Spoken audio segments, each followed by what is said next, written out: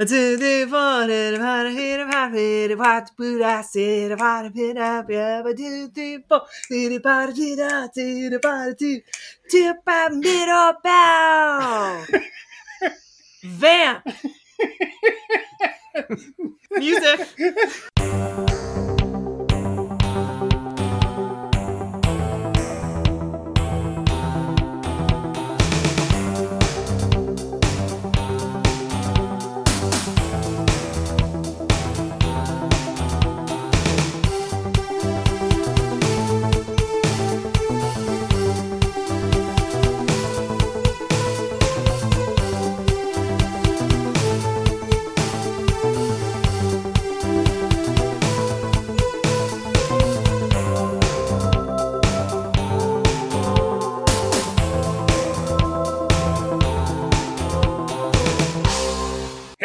Welcome to New World Pictures Podcast. We're going to talk about every single movie released by New World Pictures.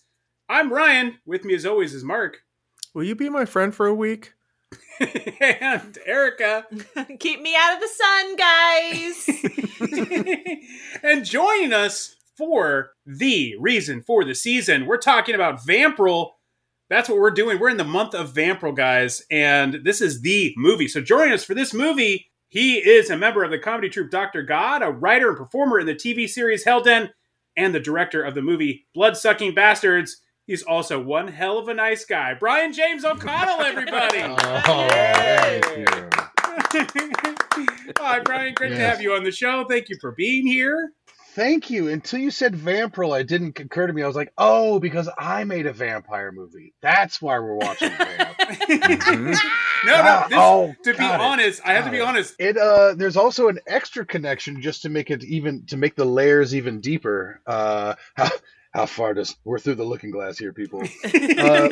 My second movie, Angry White Man, was the first ever American U.S. theatrical release for one Matt Berry, who is on What We Do in the Shadows. So it's just vampires all the way around. Wow. Yeah. Wow. So, well, and of course, as I was saying, this is the reason for the season. We're talking about 1986's Vamp. Yeah, a lot to unpack. Guys, I'm psyched. Let's party.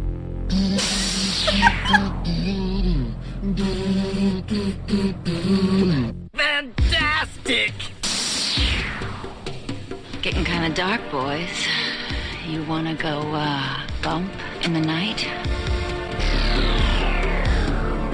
We're here. Wait. You're just what I'm looking for. I'm on a roll tonight, and when that happens, I attract women like flies. Wow. Uh-oh. Hello, baby. No thanks, come on. This is not really happening. We've been looking for you. Don't. Are we jumpy tonight? Testy. You want to know why I'm testy? Today, I was nearly hung. I got into a fight with a psychotic albino. I nearly eat a cockroach. My best friend disappears. And now I'm nearly assassinated by a runaway elevator. I've had a bad day. I mean, he did partly eat that cockroach. Is looking for a few good men. Vamp. I'm going to remember that for the rest of my life. That's right, 1986's Vamp, brought to you by Brandy. Tired of the same old strip club drinks like Bacardi, Jack Daniels, and Old Forester, of which there are Old plenty. Forester. There's so many boxes of that in the After Dark Club. Then light up your night with Brandy instead, the most combustible liquor of them all. Now served in unlabeled clear bottles.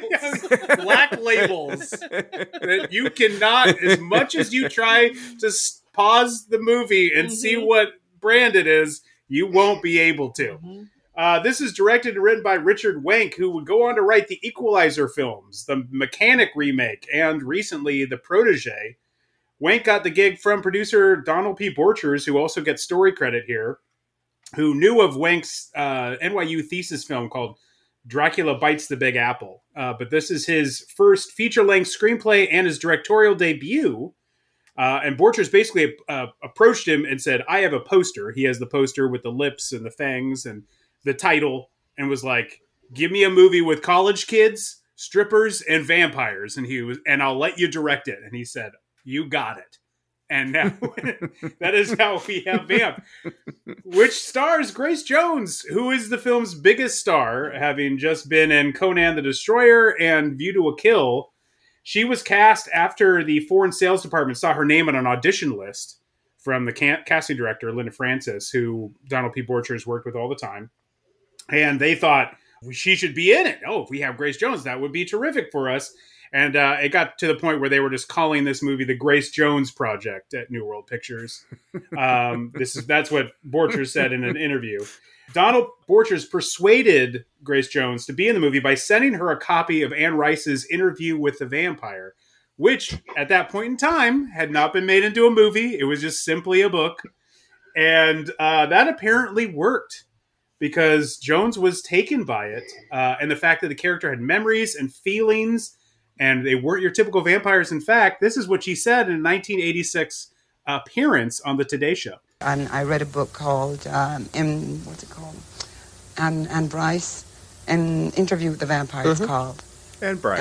And my character was based on that character, in a sense. I mean, it wasn't taken from the book, but I did read that book to get the feeling, of putting human feelings into it. And I guess I started smoking cigarettes a little bit as a habit, just to see what a habit feels like, because I haven't got any.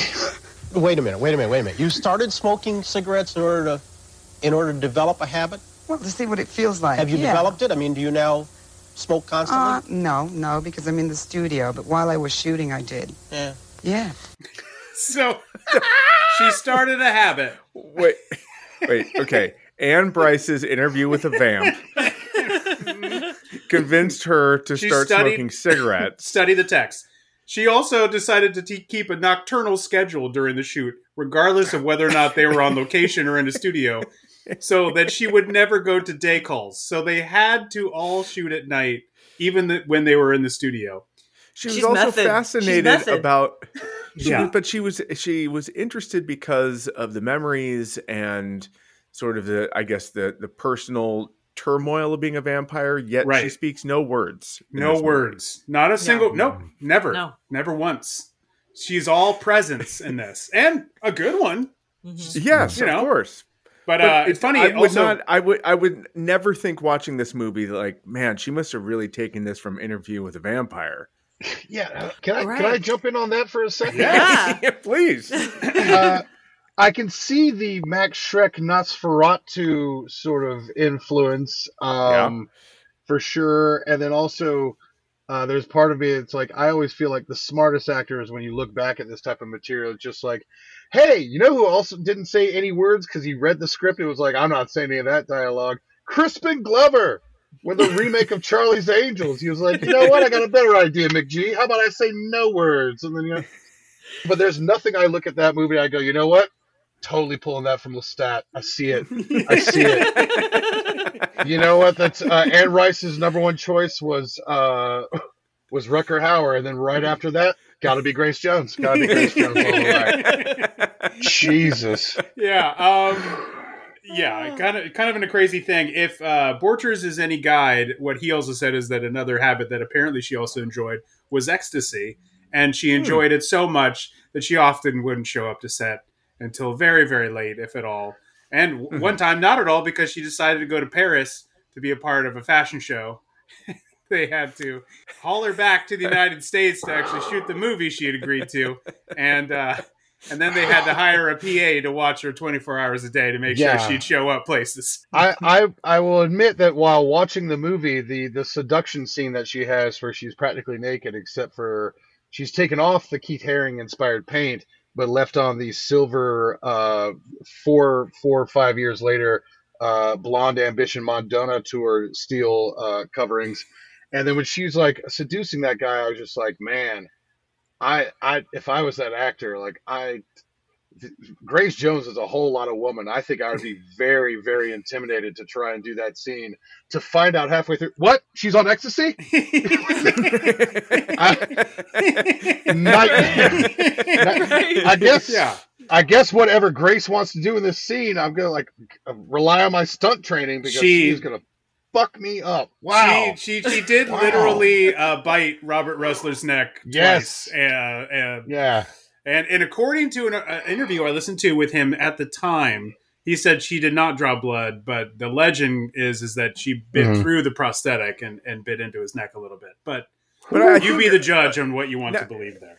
I don't want to spend too much time on this one scene, but I think we're missing kind of an important part of that scene, which is Robert Russler's incredible ability to pull off his shirt and blazer in one move. Yes. I was impressed. Yeah. I was like, well, touche, Grace Jones. Yeah. If you can do that, you also are standing your ground. But was that one of those shirt blazer combos that was popular in the 80s? I'm trusting that it was truly a shirt and a blazer. Were the blazers and he was just stitched into your shirt and you just No, it's a Leslie Nielsen gimmick, from back when he was doing Naked Gun. He just took the one finger and just went right down all the way. Off. It was a tearaway suit. Yeah. Tearaway suit. I can't wrap my mind around being so beautiful and influential that you're just like, I'm not going to work tomorrow. I'm going to Paris, and when I do go to work, I'm going to work on ecstasy. Like, I can't. I'm too ugly to live a life like that. I'm not pretty enough to be that brave. I think it's also the timing period of she's part of the whole Andy Warhol scene. Absolutely. You definitely know what you're buying when you're ordering off the menu. Like for Grace Jones, it's just like she was still in that world. Andy Warhol, she was still in that orbit. He had not passed away at this time. Keith Haring, of course, worked on the film. Like she still had her people around her, so she was just Grace Jonesing as much as humanly possible. And it's they just had to. Yeah, the statue chair that she does her dance on is based off of her boyfriend Dolph Lundgren's. I'm just going to say that line one more time. Yeah. The statue chair in the shape of a human man is based off of her boyfriend. Yes. Dolph Lundgren. He did the live cast. Yeah. Yeah. She got him his first gig in A View to a Kill. He was just there. And he gets a dialogue, because he was just dating her at the time. And that's how he... Yeah, she's like, who's that? He's like, oh, that is just my scientist kickboxing boyfriend. Do not pay attention to him. Yeah, he was studying. He was studying in New York. And modeling for money. And they met. Yeah. I mean, she was living an incredible... Similar to our meet cute. Just a couple of models. Just a couple of hanging out in models. Chicago. Just two so wild and drugged, we just couldn't help but fall in love. Yep. That's I know. Whenever I think of Chicago, I think of two things. I think of Polish sausages, and then I think of supermodels. That's what we're famous for. It's the not a lot of people know this, but Charlotte Halper got her start as a supermodel. That's true. That's what they do. That's the industry. Her and Dolph had just broken up, so she relocated. That's right. You're Ryan. The rest is history. Where's your chair? You didn't get a chair made? What the hell? Yeah, I know. Eric and I's chairs of each other, where we life casted ourselves into chairs for the other. That's in the bedroom. Yeah. You know. Oh, got it. Yeah. Got it. Okay. Chair's a lot softer, though. It's a lot. It's more orthopedic than it is sexual. It's more like my chair will actually give you an adjustment. That's what mine will do. It will actually give your spine an adjustment if you sit in there. Funnily enough, that's most of the modeling that Charlotte Halpern was doing for orthopedic shoes. Not a lot of people know that. Also, in that interview clip that you were playing, is that her talking to Bryant Gumbel? Yeah. Is that who she's being interviewed by? Yeah. Oh. Wow. That's pulling that out of my ass. I'm like, that's like Bryant Gumbel. Yeah. Person I haven't thought about in 5 years. It's a fascinating thing to look at him, because his interview style is to literally lean and put his elbow on his knee and his chin in his hand, like, what's it like to be Grace Jones? It's like It's like, wow, he's got a thing, man. I mean, it's awesome. While his brother Greg Gumbel just looks like Kenan Thompson doing a Bryant Gumbel impression on SNL. Oh, here we go. Broncos turn it over on downs. Right?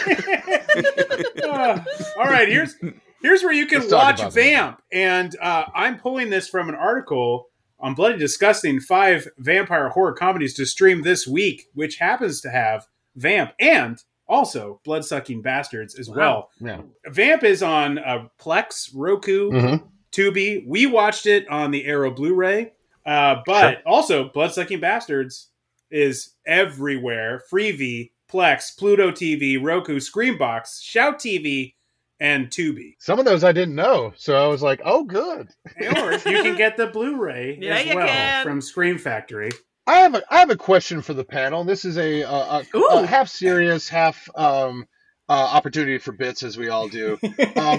I don't know if Vamp could be considered a comedy either intentionally or unintentionally. I don't believe in good or bad improv. I don't believe in good or bad improvisers. And there's just improvisers and more experienced improvisers. And over the last several years, I've tried to really have that be part of sort of my own. Nobody intentionally tries to make a movie. We all know, unintentionally a bad movie. We all know that getting a feature film made is a miracle. And then to have that to be objectively and popularly consumed as a quote unquote good movie is a second miracle unto itself. So when you watch Vamp, you go there's clearly genius behind this. There's clearly people who are objectively functional and good at their jobs. I'm struggling for the right word, and so I don't want to be demeaning, but the cinematography is definitely there. The editing is there. They had a budget. They blew up a car. There's certain scenes in the sewers that clearly they laid down track.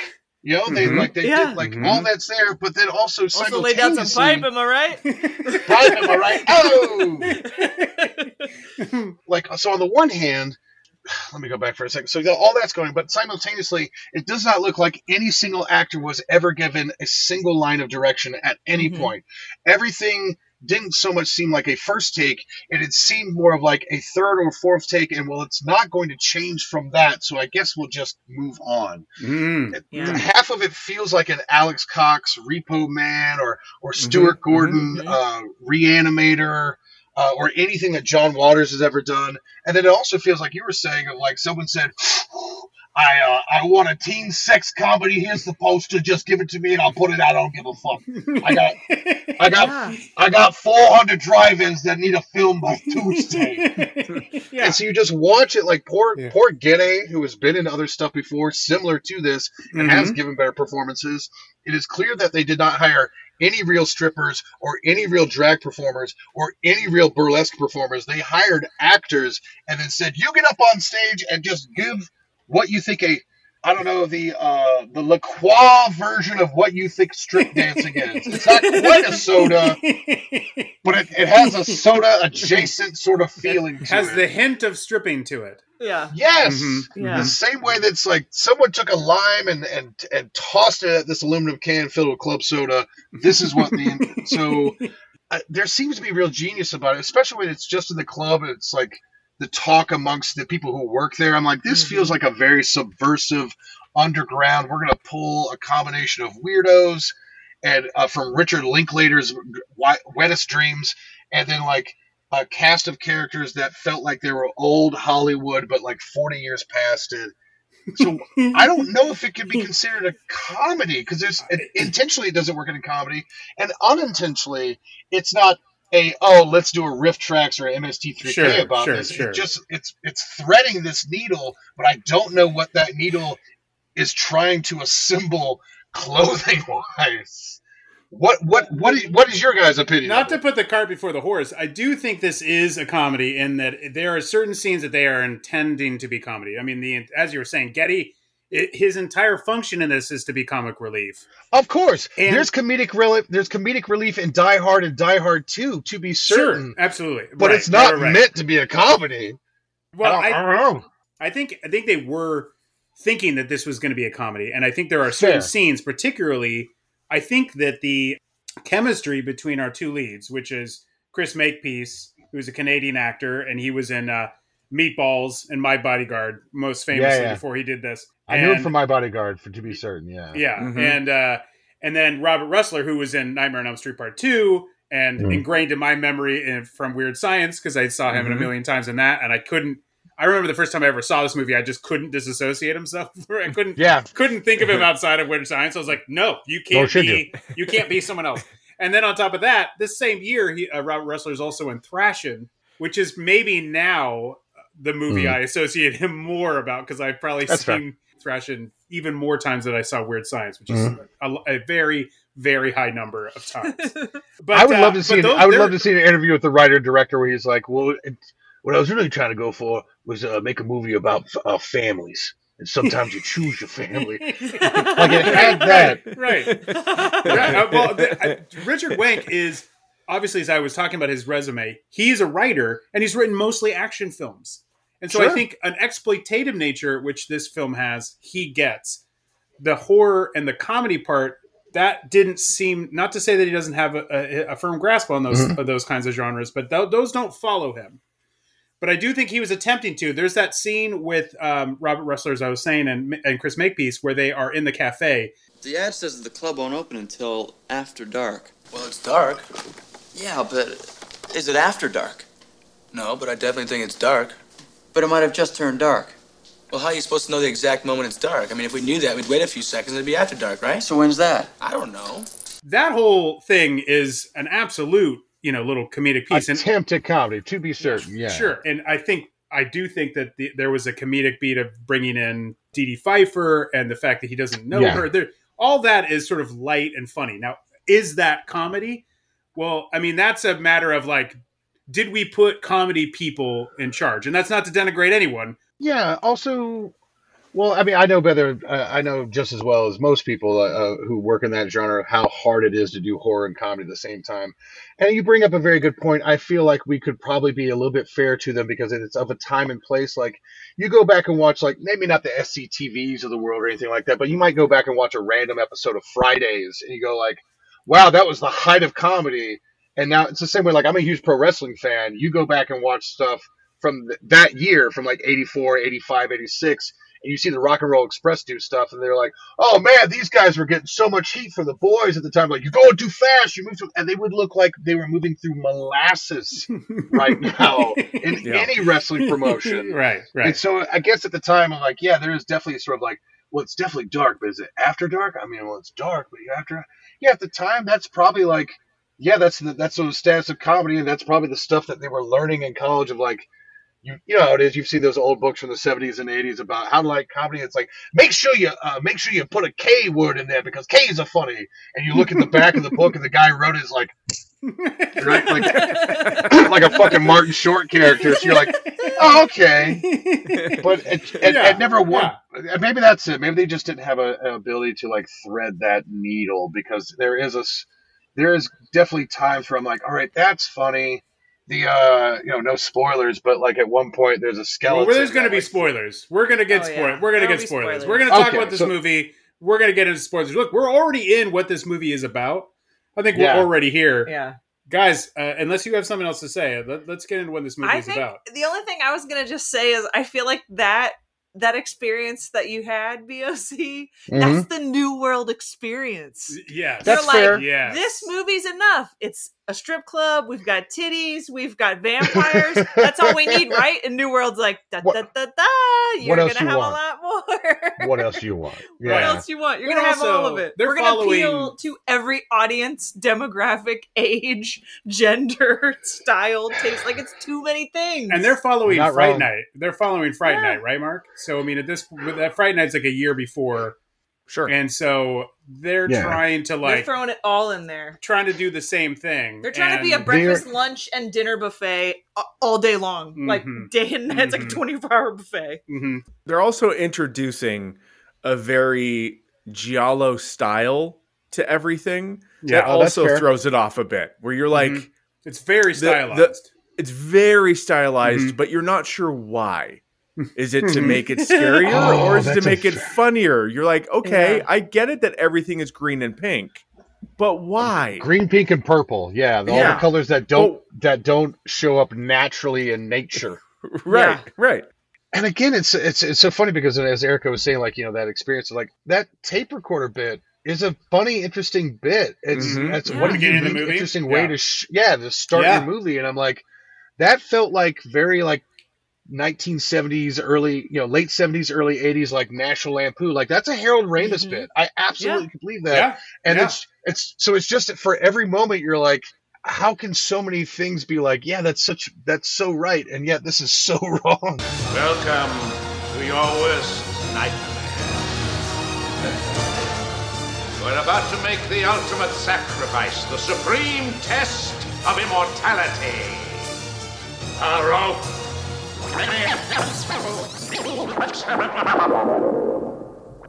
Now!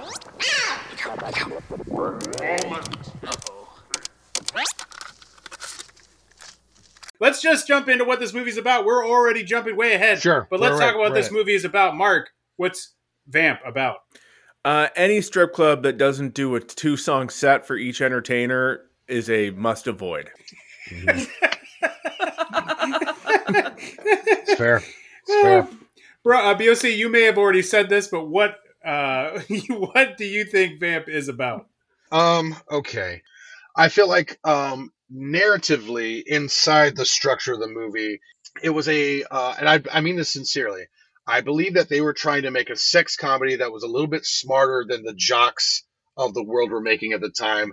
They wanted to make a sex comedy that was that was punishing the cool, good-looking, fast-talking guys for their arrogance and trying to reward the guys who were shy, inappropriate, considerate. At no point did he ever say that whole feature-long running gag of him like not remembering her. It wasn't because he had sex with her and tossed her away. It's that he was too nervous and too he didn't want to be rude by saying that he didn't remember her. Mm-hmm. So I felt like there was something from the filmmakers that they were trying to say that of like, we could do these sort of Revenge of the Nerd type pictures or Animal House type pictures, but we could do it better, but with more of a little bit of our punk rock aesthetic. Yeah, but we're gonna cast Robert Russler, who plays the preeminent jock asshole in Weird Science, to kill him. Right. To kill him. Right. Mm-hmm. Mm-hmm. Yeah, to kill him multiple times. Who else would you do? Rob Lowe wasn't a thing yet. He wasn't available. Right? You couldn't do that. Yeah. Also, Rob Lowe is immortal. You can't kill him. You look at that guy now, you're like, oh, that guy's definitely a fucking vampire. He's definitely feasting on Grace Jones's wrist for sure. It is that is. He was Atkins. just on Seth Meyers with his son. That's Atkins. Is that what you said, Mark? Atkins. That's Atkins. That's the Atkins diet. It is Atkins. It's Grace Jones. It's like a walking charcuterie board. You just got to dive in. Can I say this though? To her credit.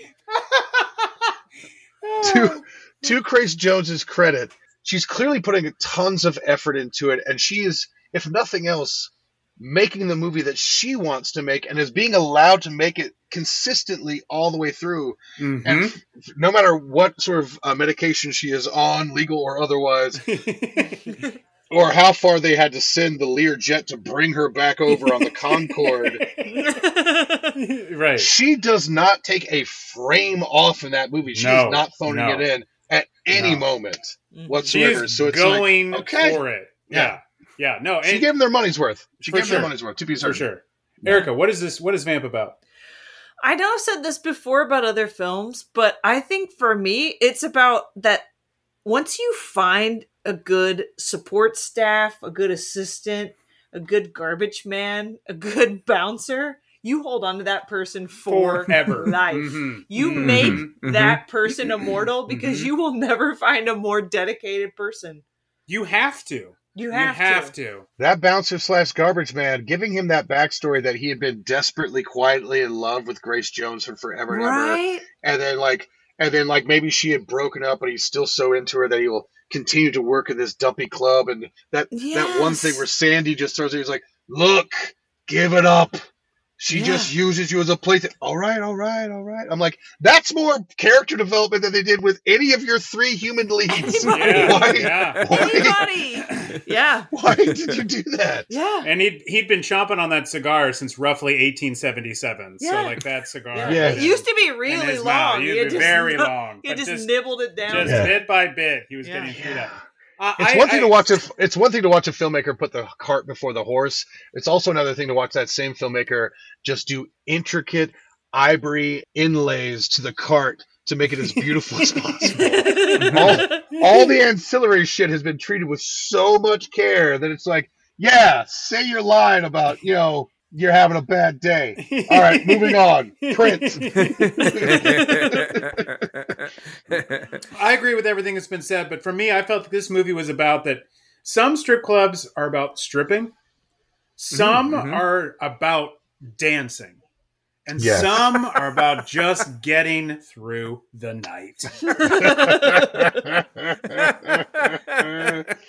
And I feel like that should have been the tagline for the movie. Right. And the After Dark Club had a little bit of all of that. Yeah. They had some dancers that were into it for the dancing. Grace Jones, number 1. Some of it were stripping, and others are just getting through the night. Yeah. It is rough. It is. Yeah. I don't know why, but when you said that, you just reminded me a lot of Dave Holmes. Like, listen, BOC. Sometimes there are certain strip clubs. It's about stripping. Some of it is about dancing, and some of it is just about getting through the night. I hugely appreciate that. I think if it was Dave, it would have been 3 times funnier and way more eloquent. But I so appreciate that. I will take that to my grave. Being compared. Fair enough. This is the Letterboxd synopsis for Vamp. Oh no! Oh god! It's actually not that wild. Okay. All right. Unbelievably. Okay. 2 fraternity pledges. All right. Go to a sleazy bar in search of a stripper for their college friends, unaware it is occupied by vampires. Oh. Okay. Tracking. That's it. That's it. Oh, That's it. Just a straight synopsis. Yeah. Wow. Just meat and potatoes right down the. They did it. They nailed it. They did it. They nailed it. They Those can are good do for it. them. No Holy- sliders, They're no not wrong, knuckleballs. Here's the 4th guy in your rotation. He just throws 95 mile per hour fastballs. Wow. He's going to get you to the 6th inning, and he's going to go home. That's it. Wow. Yeah. He went in for some welcome relief, said, I'm not going to do too much or too little, and that's it. Wow. Hey, seventh inning stretch. They're singing "Take Me Out the Ball Game." He's in the showers. He's ready. He's efficient. I'm out of here. I'm out. I've sat done.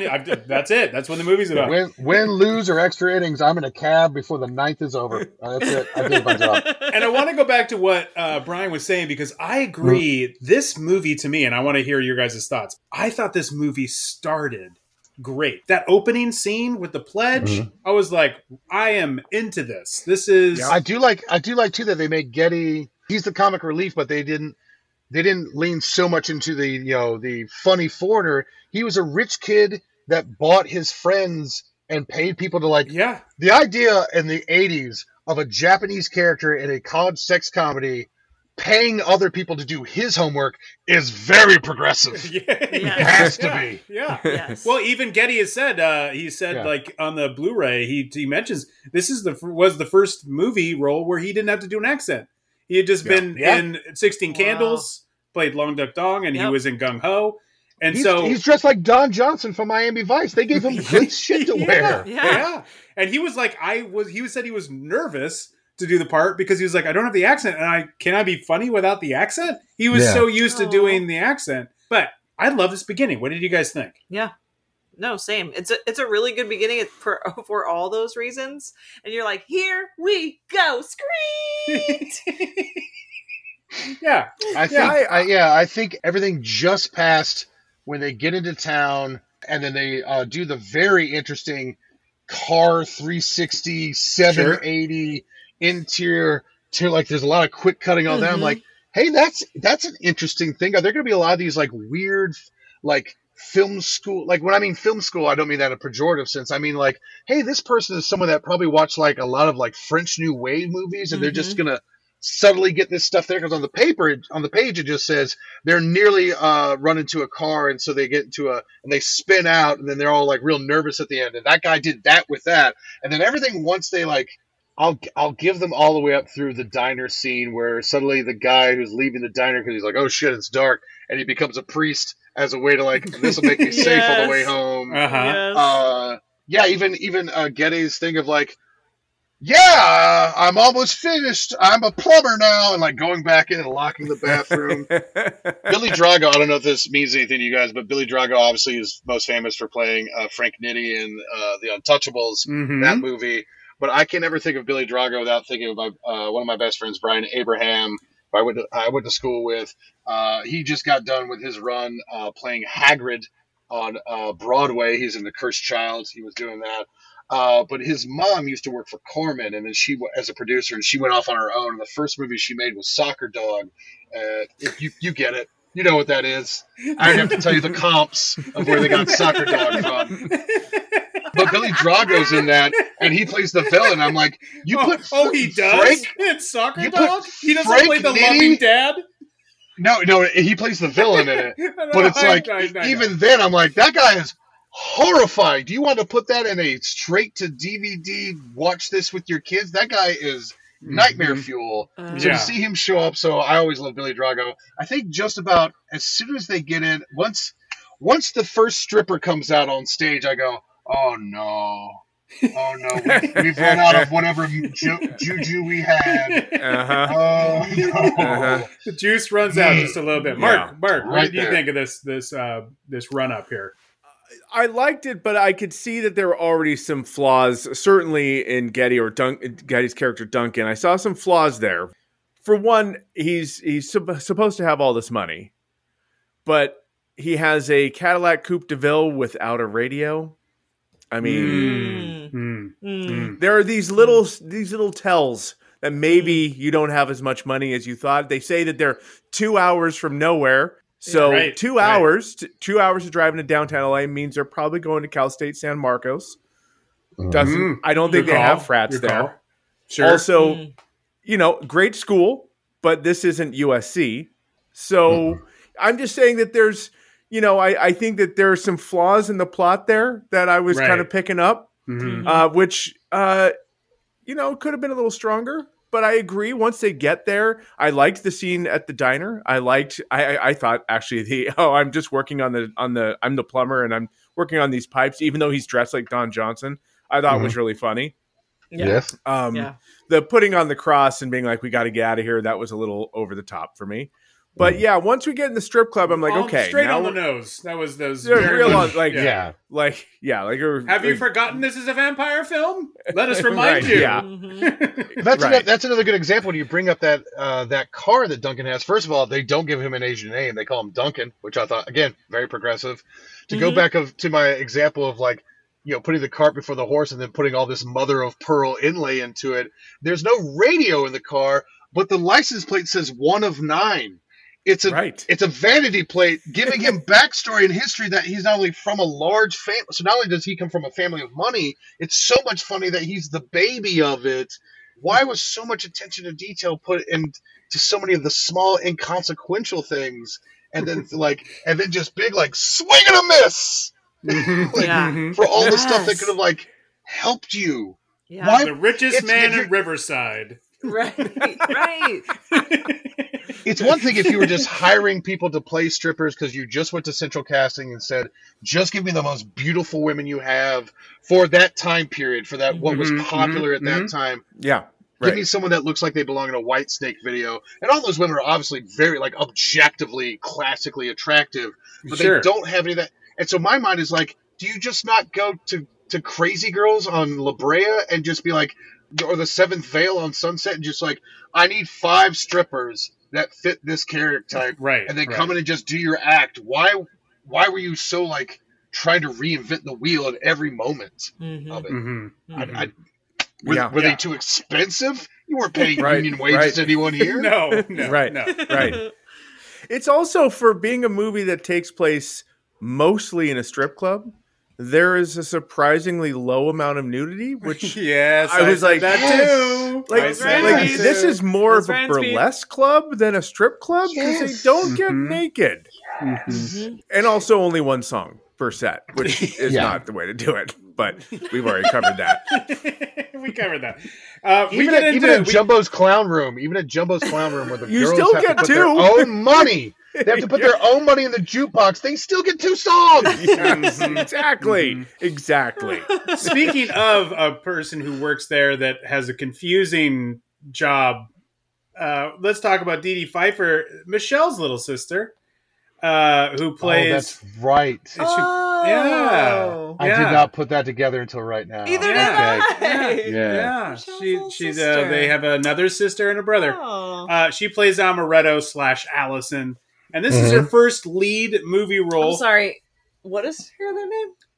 Amaretto. Amaretto. Amaretto. You're saying it wrong. Yeah. Amaretto. Yes. We had a big discussion about how to pronounce Amaretto. Because Erica had a hard time with how to pronounce that. Her first lead role, she goes on from this. She's in The Horror Show, a.k.a. House 3. Mark. She was in Red Surf, Falling Down, and then currently she is on the TV show Big Sky, which was created by her brother-in-law. So, Amaretto. Damn it, Mark. Amaretto. That's how you say it. Just Amaretto. Damn it. Just want to be clear about that. What are you going to bring up next, negligee? Lord, just make sure. He's not the bastard you are. A little bit from Teen Vamp. Oh my God. Oh, you haven't seen Teen Vamp, but if you want to, remember everybody, it is on our YouTube channel. Check out our YouTube channel and you can watch Teen Vamp, a movie from 1989 that you have guarantee have never heard of. Never seen. Never heard not of. the bastard you are. Oh my Lord. They have the biggest prosthetics in their mouth. I didn't realize that Love it. now I'm going to say it wrong. Amaretto was Amaretto. Amaretto. Allison. I didn't realize she was like, she's a waitress. I was like, because there are Amaretto. Damn it, Mark. There are women in strip clubs that are just serving drinks, and then there are women that are dancing. Yeah. But she actually at one point is up on the stage. And again, getting through the night. Because fully clothed though. Like fully wearing a t-shirt and leggings. Like somebody where you're just like, I have to vomit. I don't feel well. Yeah. Can you please take the stage? Just cover for me. I'll be back in a minute. Point of order. First of all, Dee Dee Pfeiffer, again, to my example of like putting all this effort into tiny things and then ignoring other things, that reoccurring bit of like her not being able to keep her strap on, it's not sexualized in any way, it's not titillating. She's like, yeah, I know, it bothers me too. And it's just that brief strap of her blouse, to be clear to listeners. Yeah. The strap of her, not her strap on, but just to be clear to our listeners, the strap of her blouse. And he fixes it for her, which is a very kind, very sort of like thoughtful, like, oh yeah, there might be some chemistry between these two leads. But as someone who used to be engaged to a stripper, there is a lot of back and forth of sort of like, I cannot count. I have run out of fingers and toes of how many conversations I've. Oh, everyone's like this, yeah. What's it like to be engaged to a stripper? I'll finish my. Just taking the Bryant Gumbel approach. How is it? How is it dating a stripper? I'll finish my thought, and then I'll give you the Cliff Notes version, which will blow your brains out. Yes!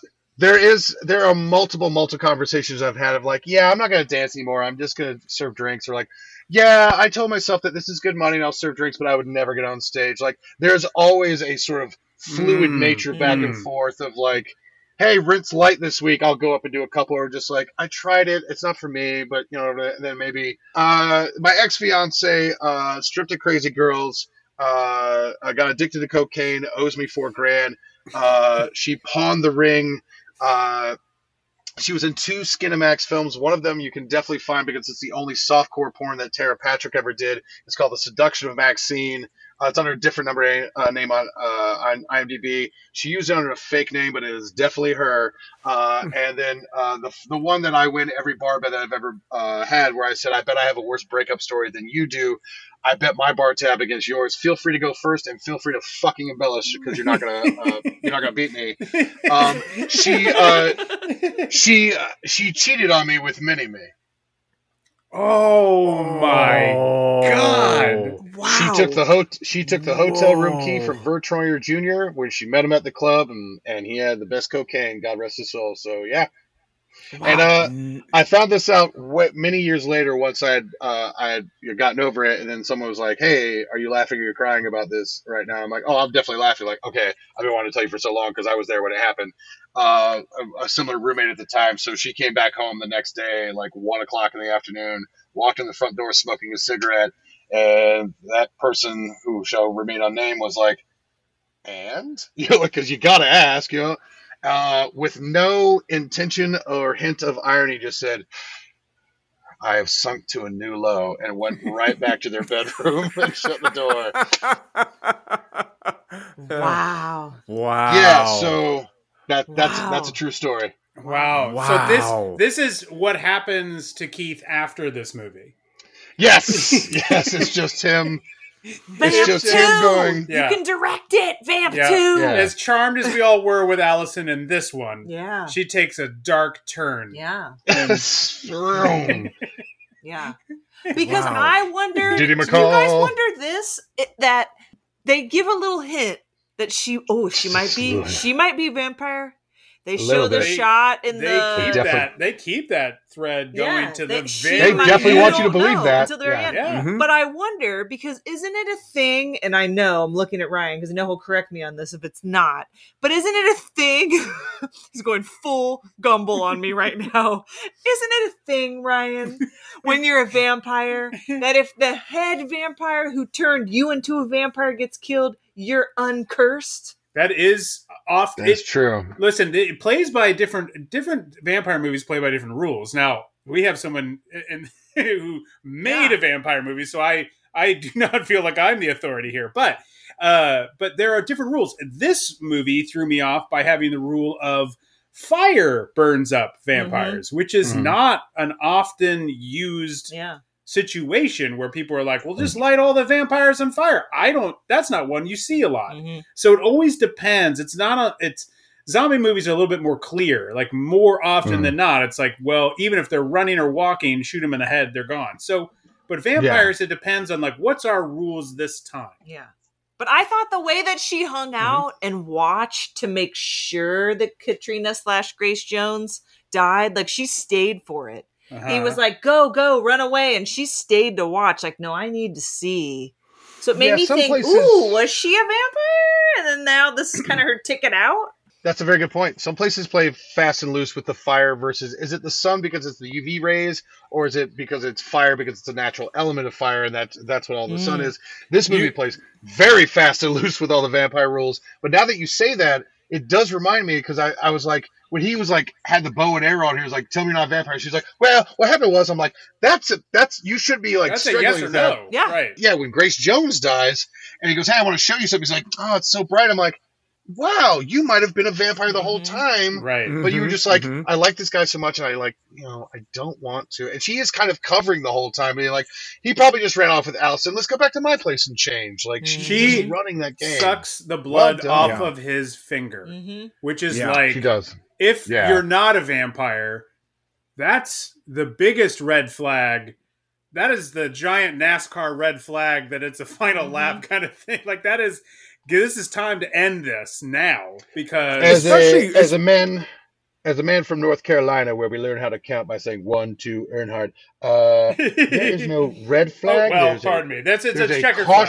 There's a caution flag. The checkered flag shows the end of the race. Then there's a caution flag. There's a green flag where you're allowed to go up again. It's not technically a red flag. I'm going to blow your mind. I have no idea what the rules are of NASCAR. So I would just, I know that blows your mind. What's it like to not understand NASCAR? What's it like to... it's fine. Most of the time it's not embarrassing, but sometimes it is. Speaking of, well, it's not embarrassing, but let's talk about Grace Jones's big moment, her big striptease.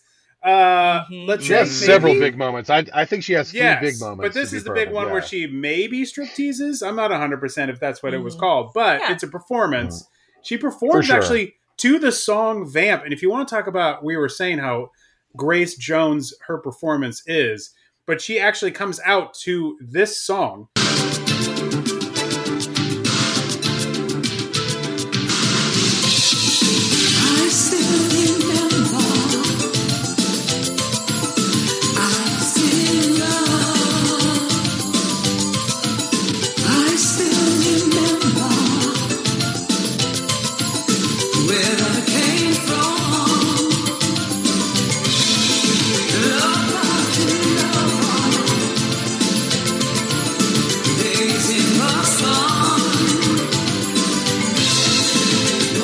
Yeah, I mean, that is, if you want to call it her only lines in the movie, that is the song Vamp, performed by Grace Jones and written by Grace Jones and Vamp composer Jonathan Elias. So she comes out and stripteases to herself. Her song choice is her. Never released, not even put on the film soundtrack. Damn it. Yeah. That is just in this movie. Yeah. And not a terrible song. In fact, I guarantee that's going to make its way to the Worldies at the end of the year. Oh my God, yes. In the best song category. I still remember. I still love. It's so appropriate. Yeah. Because she's fully a vampire. Vamping in the song. Oh, trying to attract men?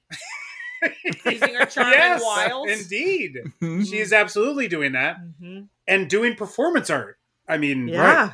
I mean, it's the ultimate performance art because you can't listen to it anywhere else. The only way to listen to it is to watch her. That's right. Yeah. Which you is have to go see the pretty stage amazing. Show. Yeah. That's awesome. And like you said, for the time period, that's not far off from what was popular and successful at the time. That's very girls on film sounding Duran Duran era to be certain. Of course, of course. Though I did wonder, could she have gone out to this song, Mark?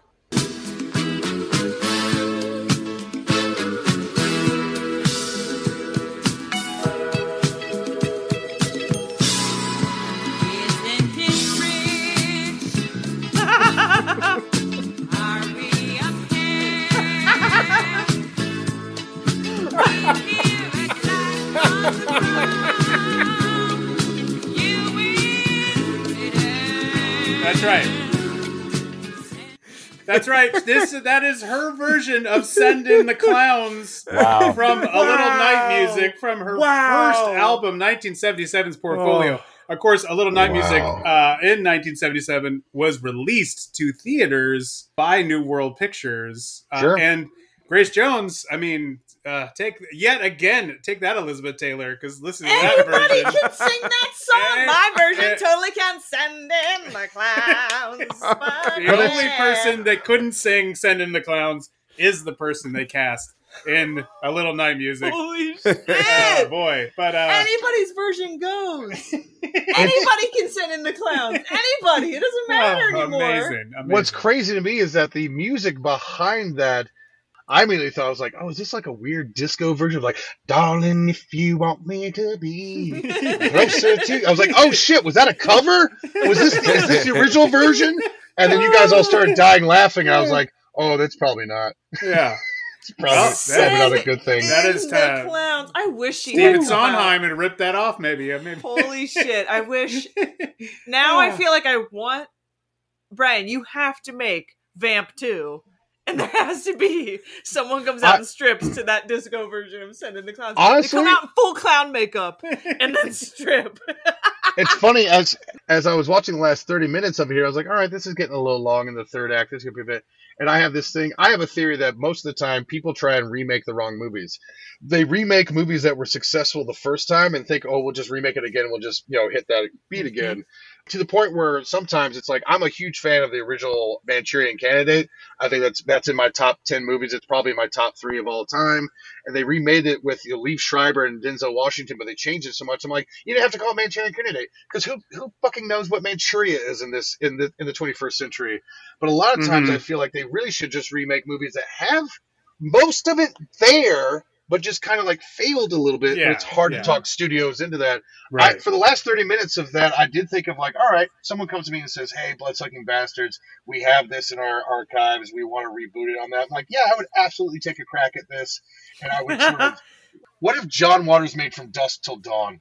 Let's see what happens. Yeah, that's a fun one. Let's make Roadhouse, but let's make Roadhouse the gayest Roadhouse that we can possibly. I'm down for it. If anybody wants it, send them my way. It's funny you bring up From Dusk Till Dawn because, of course, Robert Kurtzman came up with an idea and went to Donald Borchers, who produced this, and asked him to produce From Dusk Till Dawn when they were putting it together. And he immediately put it together at Trimark and for $2 million. It's a $2 million budget. And now I assume Trimark is your next podcast once you get through all the New World pictures. We'll never get through all the New World pictures. We're going to be in New World for so long. We underestimated how many movies they made. We grossly underestimated that. So Borchers sets up From Dusk Till Dawn, and then everybody starts figuring out Tarantino was making Pulp Fiction. They get involved. Dimension or Miramax gets involved.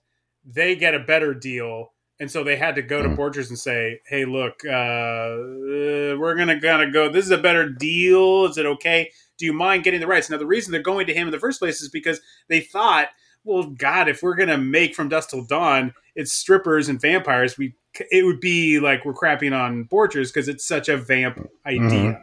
And so what happens is that Robert Kurtzman says, tell you what, I will make a movie for you for free.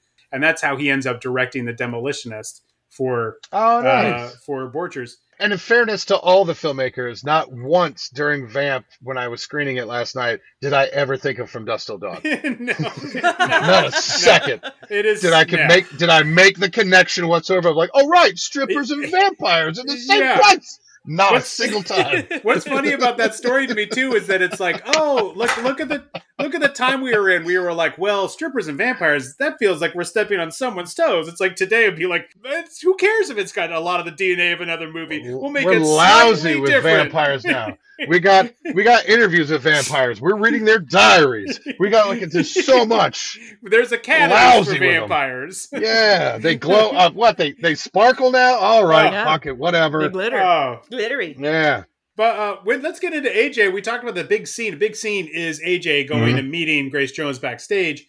When he goes backstage, he sits down on what is written in this, like the plot synopsis on Wikipedia is that he's sitting on a waterbed made of blood. I was like, I didn't pick that up at all. No, I didn't get that at all. And I went back and rewatch it, and he touches the surface, and it's like it's not a waterbed. That is like it's like a love cheap seat. massage table. Yeah, it's one of those ornate a fainting chair, a chaise lounge. I need somewhere to slightly, but I need like this ornate, like curved end to this thing to sort of bounce my elbow. So then I can get into my Bryant Gumbel stance. Yes. Yeah. She fucks him, she drains his blood, and then she leans over and talks to Caesar about what are they gonna do about Gaul. Right? Yeah. Wow. Watch it, Pompey the Great might not like what you're planning, Caesar. But the other thing that I thought was like, if it is indeed a waterbed, like he touches the surface of it and he's like, well, that's kind of weird. If it is a couch or chair or bed made out of with blood in it, like a waterbed, what would be the point of that? Because if you do decide to enjoy the blood in there, you have ruined the furniture. Yeah, and also too, like, then why is she even attacking that dude if she's just got literally a bed full of the thing that she eats? That's like having a refrigerator filled with food and being like, I'm gonna walk over to Carl's Jr. Just gonna waste this money eating a lot of horse shit. Right. It's really more like taking out a fillet and grilling it and then throwing it into the garbage and going to a restaurant. Yeah. It's like, when he touched it, I just thought it was sticky, and he was like, I thought it was sticky too. That's not vampire. That's just because strip clubs are dirty. Like, I thought that was the narrative technique. Yeah, it was a confusing little moment. I wonder if it was just a thing like you know, like for kids, like when they're super into for kids. Hear me out. It's for kids. For kids, like when they're into a character. Or Great mom, like, great mom stuff. Yeah, tell us how this is for kids. When they're into like a superhero and they're into Star Wars and they have like Star Wars sheets. She's into blood, so she has a blood bag. Oh, okay, I see what you're saying. Yeah. All right, that's good. I thought for a second you're like, no, they're 11 years old, but you can take them. You're good. You're in third grade. You got it. Take their blood. Take the blood. It'll be good for you. Ryan, have you ever grilled a filet and then slept on it later that night? I mean, you'll never go back. It's amazing. The neck support. My God. It's unbelievable. When we get at the strip club, it's like Erica said to me as we were watching it, she said, this is the longest strip club scene I've ever seen. It was. I was we just were like at the strip club for so. You mean like the next hour of the movie? Like a second? Yeah, you're in there for a second. You maybe see a glimpse. We were in there forever. Yeah. I've seen all the Magic Mikes. And all the Magic Mikes, they didn't stay in the strip club as long as they did in Vamp. No, most movies like walk through the strip club on their way to the bathroom where the drug deal is or whatever the story is. It's going to really upset movie people too to hear, and cinephiles to hear, that I haven't seen any of the Godfathers, but I've seen all the Magic Mikes. How upset are people right now? They're so furious. I don't even know what the Manchurian Candidate means, but I've seen all the Magic Mikes. It's fantastic. If you don't like Frank Sinatra on Kung Fu Fighting, then you don't like cinema, my friend. No, you will want to see the Manchurian Candidate. It's a good one. Oh, also, now because you mentioned like how much time spending in strip clubs and then just being bored with it. When I would have to go and visit my gal at Crazy Girls, you got sat at, if you were cool, some of the husbands and boyfriends weren't allowed to come in. It's like, hey man, you can't get upset if your girl's dancing for somebody. That's her job. That's our business here. What we do. But if you were fine about it, they would put you off into the husbands and boyfriends table. And I can't. I think this happened a couple times. I was at the table a couple of times, and like the guys that are going, you know what, the food here's not that bad. Yeah, but but here's the thing. Linguine. The table. The table is me. The table is me. Peter Green, who had a very bad heroin addiction at the time, so he Peter Green told me 5 times he was dying of cancer. I was like, buddy, I'm from a large Irish Catholic family. I know what this is going on right now. So it's me, Peter Green, Rob Zombie, and then Alan and Robin Thicke because they wingman for each other. Oh, wow. Oh, yeah. True story. Wow. So, when all that stuff went down with Robin Thicke, I was like, not surprised. Wow. That guy does not keep it together. So, yeah. Yeah, so it's like, it's very weird, like, all those guys are wildly famous, and then it's just me, and I'm just like, oh, yeah, no, I'm a film director. Yeah, I was in bands too, Rob, but not like you, right? Like, it's all like that. Wow. Okay, anyway, we got more movie to talk about. That is one of the, that is a wild celebrity poker table right there that you were involved in. I'm sure Michael Bunin has more interesting actual celebrity poker table stories. Sure. Oh, boy. And so I just had this question to ask you guys. If you went to a strip club and your friend disappeared, and then you went to a motel and you were almost killed by an elevator, and then you got chased into the sewers, and then you got out of the sewers and you were chased by a gang and hit in a garbage can, and then you found your friend and he was dead in the garbage can, and then you got out of the garbage can, then you were almost killed by a garbage truck. Would your first instinct be to go back into the club where your friend was killed and then just splash a little water on your face and then maybe sit for a spell in a stall and just collect yourself? Would that be what you did? No, I would chase down that Altadena milkman and be like, hey, can you get me the fuck out of here? What are you doing delivering milk at night? In the 1980s. 30 years passed when that happened. Nightly night milk. Because this is the last, there's only 5 people on his route in the 1980s, so you will deliver whenever. Right. Because Altadena, it was founded in 1945 in Monrovia. It started by 3 brothers, Elmer, Edgar, and Harold Stevie. They started with working all that night milk. They started with only 61 cows in 1 truck. And they are still in business. The milk. They're still in business, but they are now owned by a farmer Amazing. co-op. So no longer Family I thought Guy. that whole section... Mark. That's a great crunch. Look that at is a you, great crunch, Mark. Well done. Crunching the Altadena milk. We love it. We love to see it. I thought that was a section where we were suddenly... Because he goes from that... We see that milk delivery guy, and we go over to the hotel, and you see he's like on a switchboard, the guy. He's like, let me call up, and he's on a switchboard. I was like, did we just take a time machine back to the fucking 1940s? Maybe it's that. What's happening? It's the influence of Stephen King, where everything is simultaneously the 80s and the 50s at the same time. But also, like, they had been there forever. That's a good point. Right? They had been there forever. Was that was that them sneaking in the fact that, like, we've been doing this for so long, we've just never adapted to the new ways? Well, the guy that ran the club, he said, "This is the first alcoholic drink I've had in 75 years." So longer than that. Yeah. Right. Yeah. So, yeah. But would you go and have a sit though in that stall, Erica, or no? Yeah. After all that shit had gone down, you would go sit in the bathroom and... I mean, I wouldn't sit in there, but might I splash some water on my face and make myself look presentable to continue the night? Perhaps. To continue, like... Perhaps. Not racing out. Well, Mark, you were saying, I'm sorry. I'm sorry. I wasn't trying to interrupt. But take away everything that you just described leading up to that moment.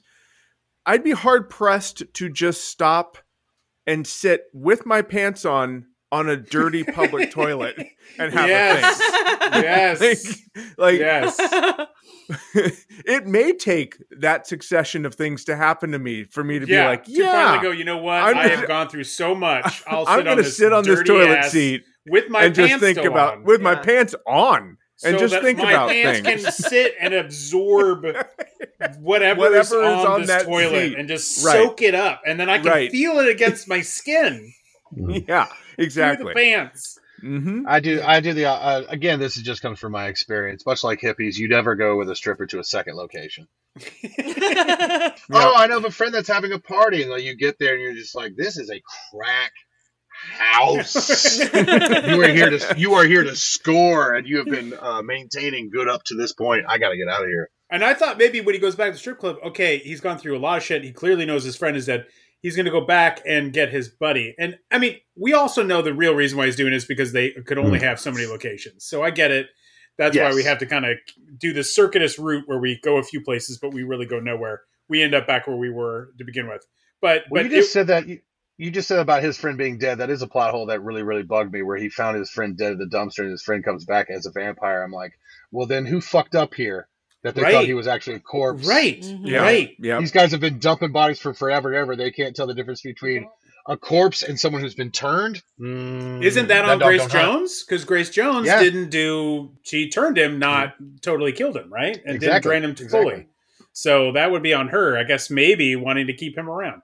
He does reconnect with Allison Amaretto, and she does, though, we do eventually get this connection, because the whole movie she's been saying we know each other and he's not known her, as Brian was saying. He's trying to be very polite about it. We finally do get a confession, though. My name, I'm Allison. Allison Hicks. Remember Seaside Heights, summer vacation, 5th grade? We were in Sue Leonard's basement. We were playing Spin the Bottle, and I spun and it landed on Moose, and you kind of pushed the bottle, and I didn't have to kiss him. I ended up kissing you. Remember now? Yeah. You have incredible timing. Thanks. 5th grade. So... This she's like, you don't remember me, and she's spinning the bottle and being like, remember, like, first of all, let me just deal with 5th grade. Did you guys spin the bottle at that age? No, that's too young for spin the bottle. That's too young for spin the bottle. Mm-hmm. Yeah, I would not have known. I didn't know that game existed, and if someone said let's play it, I would have been like, I no. Mm-mm. Yeah, no. I would not have been. Even if you like girls at that point, you'd be like, that's too much pressure. Oh, no, too much pressure. I would be way too much pressure. Freaked out. You guys can see how cool and hip I am now, but try to just suspend your disbelief for a second. In 5th grade, I wouldn't have been invited to a party where spin the bottle was an option. I was still playing with Barbies. I refuse to believe that. So... there wasn't a party that I was invited to where I didn't bump on the 5th grade. I didn't bump on the 5th grade thing, but as you know, listen, there are several improv teacher and coaches in this chat right now. My thing was like, you can't bring up a character like Moose this late in the game and not. You don't have the time to explore that. What are you doing? We're in the third beat of the Herald. You can't bring. Who's this Moose Ferret? You can't talk about a person who's off stage that's more interesting than the two people who are talking right now. Come on. Because now we got to explore the Moose, and we've got to do a series of tags and go through what the whole Moose part is, and hopefully round it out to get back into what the whole show was about. I hear you, Mark. But let's say in 5th grade you were more advanced and you ran with a more advanced crew of people. Sure. Fast forward, you're now in college. And you run into someone that you played Spin the Bottle with one summer at one time. A full decade ago. Full decade ago. Are you going to remember that? Right. And why was that moment significant? Why was it like we can rekindle the flames that we found at 11? Yeah.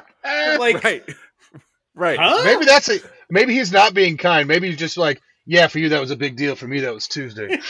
Right? Like, maybe that's his thing of just like, yeah, I'll remember you.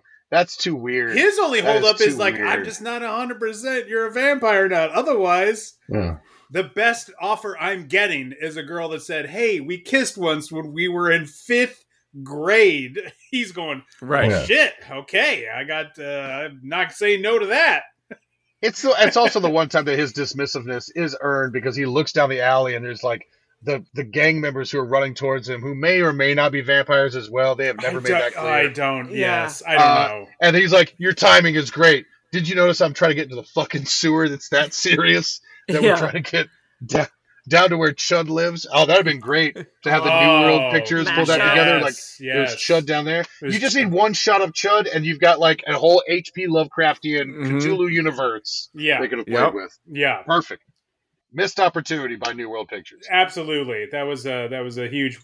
They should have known better. They of all people should have known better. Here's the expert for you.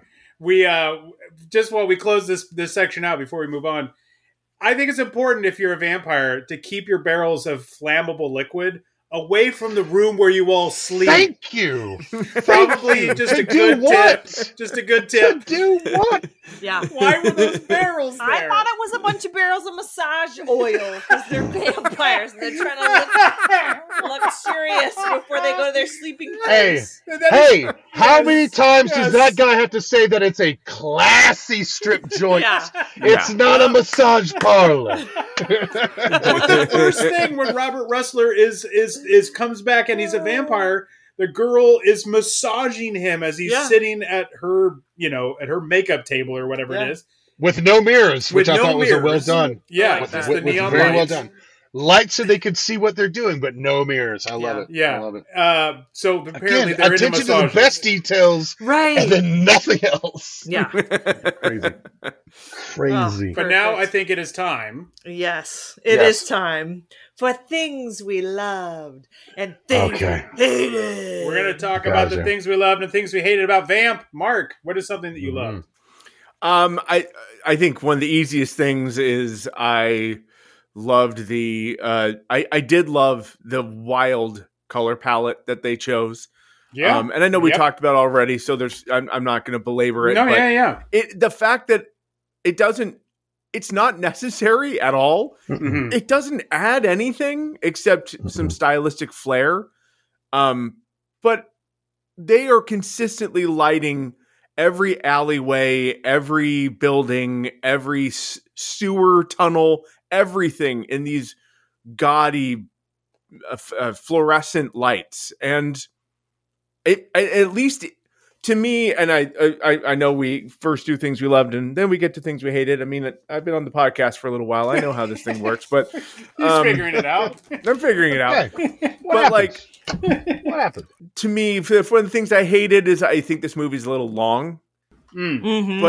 But the choices too of the colors and some interesting camera angles, a lot of tilted camera for no reason. I don't know why they're doing it except like, oh, that's a choice. At least it gives you something stylistically to watch when things do kind of at a certain point in this movie. I felt, and I'm not a filmmaker, nor do I claim to be. So I'm sure that there are very logical reasons for this, or reasons that a filmmaker would understand why. I was like, for this movie doing a lot of things, it feels like it's doing a lot of nothing. And at a certain point, I'm like, when is this thing going to get going? Because we're spending a lot of time going over here, and then we're going to go over here, and then we're going to go over here, we're going to go over here, but not a whole lot is happening. So at least the colors gave me something to watch during. Yeah. Is that something? BOC? Is that something like when you're in the second act, you are thinking about when the next death comes? Because that was the thing that I was thinking. Like we're missing a death or two. Like we for sure. For sure. Are you trying to go? How much time do we need before we get to the next one? Oh, for sure. I have a degree in editing, so I'm always looking for like where I can shave off 6 frames here, 8 frames there. This movie didn't have a lot of bad editing, but I do agree that with Mark that like it was overly long, and I agree with you that it was missing some deaths here and there. For the Dutch angles and stuff, and most of them weren't like super pronounced. It fits for the horror genre. It definitely fits for like sort of the Roger Corman, old Hammer Studios type of vibe they were going for. Normally that color palette of bright day-glow green, pink, and purple that it was everywhere is usually annoying to me. Now that you brought it up, actually, Mark, it makes me think of like, oh, this is probably what Rob Zombie was trying to go for, that level of camp that he was trying to go for in the Munsters, and then just swing and a miss on that, to be certain. Because it's almost too brightly lit. It doesn't do enough shadows the way that Vamp does. It knows it. I feel like once you've killed the first person, you have to have that sort of steady stream of bodies to raise the stakes. Sure. And again, this is an example of a movie that had it there, but didn't quite execute it. But the filmmaker, again, if it's his first time writing, directing, yeah, he probably made some mistakes. He had some experience, and then he went on to write a lot of other really good, successful stuff. I like the Equalizer movies. Pedro was in the second one. Me too. Yeah. So yeah, like it was good stuff. Good stuff. And also just people can know narrative storytelling and just be like, you know what? I'm a great writer. Directing's not my thing. Directing's not my call. It's not good. And that happens for a dozen different reasons. He did go on to direct a couple other movies, but he did not direct other comedies or horror films. So, and he would, I think, one of the first people to admit that he wasn't particularly into doing a horror film, but that was the opportunity that he got. Yeah, like a good example of like a positive version of that, or sort of like a semi-bittersweet version of that. The composer on Bloodsucking Bastards was a guy by the Anton Senko, and he was really, really great. I loved working with him. He just did a movie called The Half of Me that my friend Alice Wu from San Francisco wrote. It's on Netflix. It's really, really great, like coming of age story, kind of a Cyrano de Bergerac for a lesbian teenager trying to help this guy say the right things to the girl that she has a crush on, kind of deal. But what I really love of Anton stuff that I knew him from was a movie called Scotland, PA, which is an indie movie. Yeah, which is like a Macbeth. It was very much. And since none of us are in a theater right now, we can say the title. Yeah. He told me a fun story about being at a film festival with the director, sitting on stage. They had just done the screening. They're getting a standing ovation. They're sitting down on stage to do the Q&A afterwards, and the director leaned over to Anton and he said, "You're looking at the man that just directed his last feature film." Like, he hated the whole process. Wow. He hated like being in front of people and talking about stuff. And I'm like, oh, there's a million different reasons why someone stops directing a movie. So I just didn't want there to be of like us going like, this guy's terrible directing. No, it's his first one. He went on to do other great stuff. This just wasn't quite his style. Like, he found his style as he kind of got out of directing, got into more to screenwriting. I think he found his groove. This just someone offered him money to make a movie, and he said yes, like he should have. Absolutely, like, absolutely. Don't say no. You don't turn that down. Yep. BOC, is that what's something that you loved? Oh, I will tell you the thing that I loved the most. The thing I thought was the funniest shit that I had to stop the movie. I laughed for a good solid 5 minutes. It made it. Not only talking to you guys, obviously this is the gravy, this is the reward talking to you guys. But watching that movie, I said, this moment, it made it all worth it. So the part where he is found out and he's trying to get his 2 friends out of there, at one point he turns to the side and says, "Hey, call the cops. All these people are vampires." And then 2 voices come from off screen. And the first one says, "Eat shit, motherfucker," or something like that. But the second one says, doesn't make them bad people, and I dies. That is so funny. Terrific. If someone started, again, I'm going to go back to the improv thing because that's how we all know each other.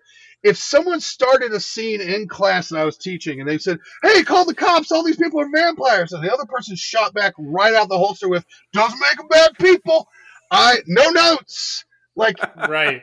Yeah. That's a great start. You're not negating your scene partner technically, but you're also not really giving them what they wanted. But who gives a shit? What a gift of a point of view, right? Because I've been saying, doesn't make them bad people all day. Right. It is so. I also want funny to me. Know who that. Again, this is now we're introducing somebody in too late in the game. But what is that guy all about?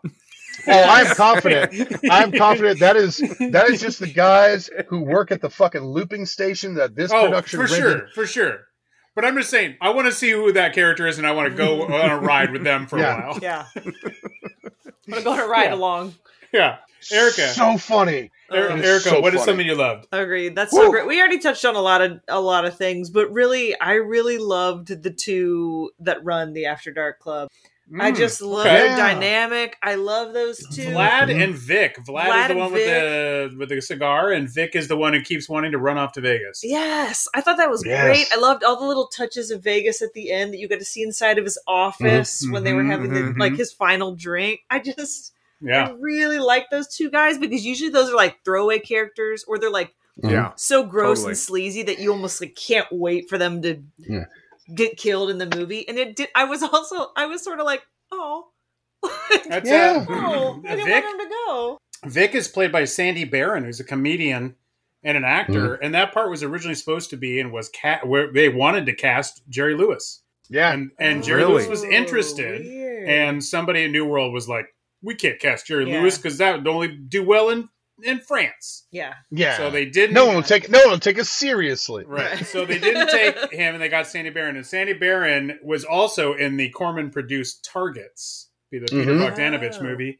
His first movie, He was in and narrated Broadway Danny Rose, and he is most known probably to people of a certain generation, or even some of the newer generation, from his recurring role on Seinfeld. So for many years, so he was on Seinfeld. So that's where I love that scene too. I had a lot of like, oh, I also love the stuntman switch, which I thought was great. The glass is on fire. He takes a sip and then he puts it back down. It's just the arm from here to there. Where clearly that's the stuntman because he's covered in the goo. That gel. Fireproof gel. I love too, and I know this is maybe not your favorite, Brian, but I love the neon colors like Mark, and so I'm going to quickly tell you. I'm going to tell you why this all happened. This is the DP. This is the debt to our DP, Elliot Davis, who prior to this had been a camera operator on specifically Tough Turf, which is a film that Borchers produced. So he gives him his chance to be a DP. He's gone on and had a very long career. He had been a camera operator on Something Wicked This Way Comes and The Outsiders, a bunch of stuff. Then he gets a DP this, and he goes on from this. He works with Soderbergh, starting with King of the Hill, goes through Out of Sight. He was a DP on Daniel Waters' first directorial debut of Happy Campers. This was the DP on the first Twilight film. He worked on 2 movies with Catherine Hardwicke. Okay. And he most recently was the DP on Hocus Pocus 2. A similar style of lighting, to be certain. Yeah. During this production, Davis's father passed. So he had to leave for a week. And during that time, they brought in Stephen Burham, who was the DP on Something Wicked This Way Comes and 8 Million Ways to Die. And Davis was the camera operator on those shows. And Burham's next film after this is The Untouchables with Billy Drago. Oh, wow. Wow. And so he comes in for a week. I don't know what he shot, but we were all in good hands. I think the DP work on this is terrific. Donald Borchers explains this on an interview on his YouTube page, so go check out his YouTube page if you want to hear the whole thing. Davis wanted to shoot the movie in black and white, and of course, New World was like, no way. That's a vastly different movie. That's a vastly different movie. And so Davis shifted because he was saying, well, really, if we want to look at it, black and white is just a bichromatic representation. And so if I switch to bright green and magenta, that is also similarly a bichromatic representation. So he said, let's just do these 2 color schemes And it is almost like we are painting it like a black and white film, but it's not a black and white film. So that is something I thought I love that whole color scheme. I know it's very 80s, but I still thought that gave such a style to this movie. As we've all said, I think there's a lot in this movie it gets so right, and then a lot of stuff it just loses its way, essentially. And so, but the style of the movie carries so much of the film. Especially when they get to the sewers. Yes, especially when they get to the sewers, they use it very well down there. The use of shadow is great. The low angle tracking backward shots when people are walking towards it. There's a couple of shots of him in full at the end and doesn't know where else to go, and it's either slightly Dutch angled or he's perfectly centered in the circle of the sewer behind him. The production design is great because they've got the right the steel rebar handholds, and there's a couple of points where I'm like, are they shooting in just a sewer? The only time I felt bad about the production, I was like, guys, they got a little close with some of the Molotov cocktails to actresses who were scantily clad and clearly not stunt performers. So when he's just like, and now it's on fire, they're like, ah! I'm like, that's not a flame bar. That is a wide shot of someone throwing a flammable, breakable thing of liquid and just hoping it's 2 feet away from a person who could get third-degree burns all over their body. Jesus Christ, guys. Maybe figure out a different way to shoot that. Another thing, another quick thing that I loved is Grace Jones's blue melty face. That was a pretty wonderful little. With the final skeleton middle finger. The finger, yeah. I mean, that's a lot of this movie was missing that. That sort of like, hey, we know we're being kind of silly, and here's some more tongue in cheek stuff. So they were doing it, but they were never just doing it far enough. And I was just like, is this Sam Raimi or is this John Waters? What do you want it to? Where's that extra Evil Dead-esque-ness to it where I go, oh, good. I'm being told this is how I need to enjoy this movie. I never got to that. There was no point where he splashed water on his face and said, you're okay. And he was like, your buddy's a vampire. Do you think you're fucking okay right now? He didn't see his reflection in the mirror. Right? Yeah. There's none of that. The things we hated, real quick. Things we hated. BOC, what did you hate? I hated that they didn't get the extra time and money they needed to just take that extra step, because like you were saying, a person that clearly understands action, that scene at the end where the cars are coming down on him and he's testing or whether or not that guy who's the drunk guy who's just getting in his car and is going to get out of the parallel parking so he'll have a way to get out. The way that editing the shooting of that, I'm like, that's straight up Duel. That looks like Spielberg's movie. There's a lot of good, and that's the kind of thing, as I know from someone who has made indie movies with smaller budgets and not as many days as you want. We got 18 days of principal photography on Bloodsucking Bastards. I wanted 20.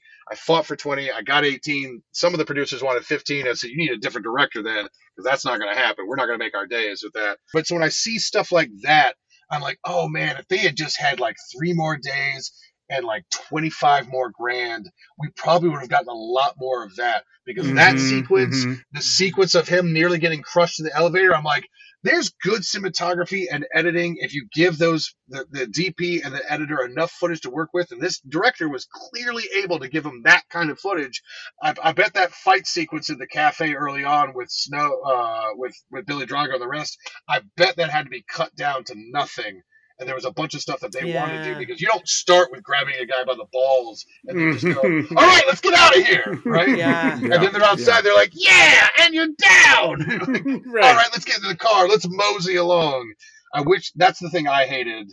That might sound like a cop-out, but I really did hate the fact that I was like, oh, buddy, I bet if they had just gotten 3 more days and 20 to 30 grand more, they could have done a lot more stuff like that, and we'd be talking about it in the same way that we talk about Reanimator, or the same way that we talk about the first Evil Dead, where it's you see its flaws, but you definitely see its genius. And then he might have been able to make Vamp 2, and that would have been his Evil Dead 2, where he's okay, now I've got a little bit under my belt. Now I know a little bit how much longer certain effects are going to take and all that.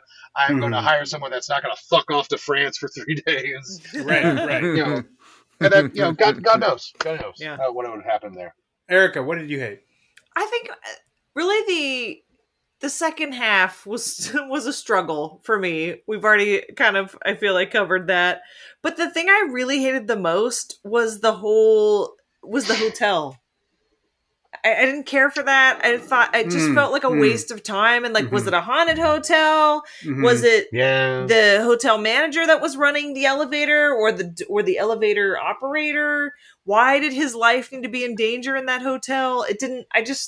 I felt like it was just a huge distraction.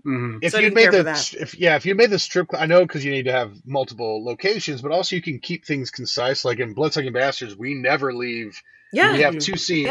One that's outside, and then one that's in her apartment. And you go to the parking garage. Very briefly. Was in it. That was in it. That was also like we made that up out of a. Right. It wasn't an actual parking garage, but yes. No, it was a warehouse, yeah. So if they had just narratively had the forethought to be like, all right, why don't we just make it like a flop house as well, where the strip club is on the bottom and all the girls live upstairs. Then you have your elevator. Then that place is still, of course, that whole place is going to be dangerous. And of course, there would be a guy there like, let me buzz you in. Are you staying tonight or forever? Right? You could have those. Exactly. Totally agree. Yeah. And it just felt distracting. Like it just deviated from it, and it sort of slowed it down and it raised more questions. Yeah. And they do ride an elevator later. Yeah. Well, they ride an elevator later when they go into the basement of the club, and then they take the like service elevator. So I'm like, why didn't he almost get his head crushed there? Like it just Yeah. Missed opportunity there to have it in the same building, because if they had gone downstairs, like have hell be in the basement. You're an on the nose type of movie. Just have hell be the basement. Yes. Right? Yes. Or have the sewers underneath the basement. Yeah, that's where their totally. That's where their crypt is, and then you can justify that's why they're storing all the oil, because that's the gas for the generator upstairs, so that the lights can run for the girls. There you go. Solved it. There you go. Solved it. Solved it. My issue is you're going to have Billy Drago in your movie, but he's not a vampire? I don't get that. What's the point? That's the point. Billy Drago and Grace Jones as like sort of should have divorced 1,000 years ago, but they're both vampires. Right. And so he's like, he doesn't care if she does, but like when she turns him, he's like, you can have him for food. But I felt like her showing up full white, like Daryl Hannah and Blade Runner, and then taking off the makeup and revealing that she's black for anyone watching who doesn't know who Grace Jones is, and then having Billy Drago, who looks like that in real fucking life, be her husband, her undead husband. I'm like, you could have replaced, as much as we loved Vic and Vlad, replace Vlad with Billy Drago, and you're like, let it go, man. She's more. And he's like, I'm like, Billy Drago's going to kill that guy. Right. Yeah. There you go.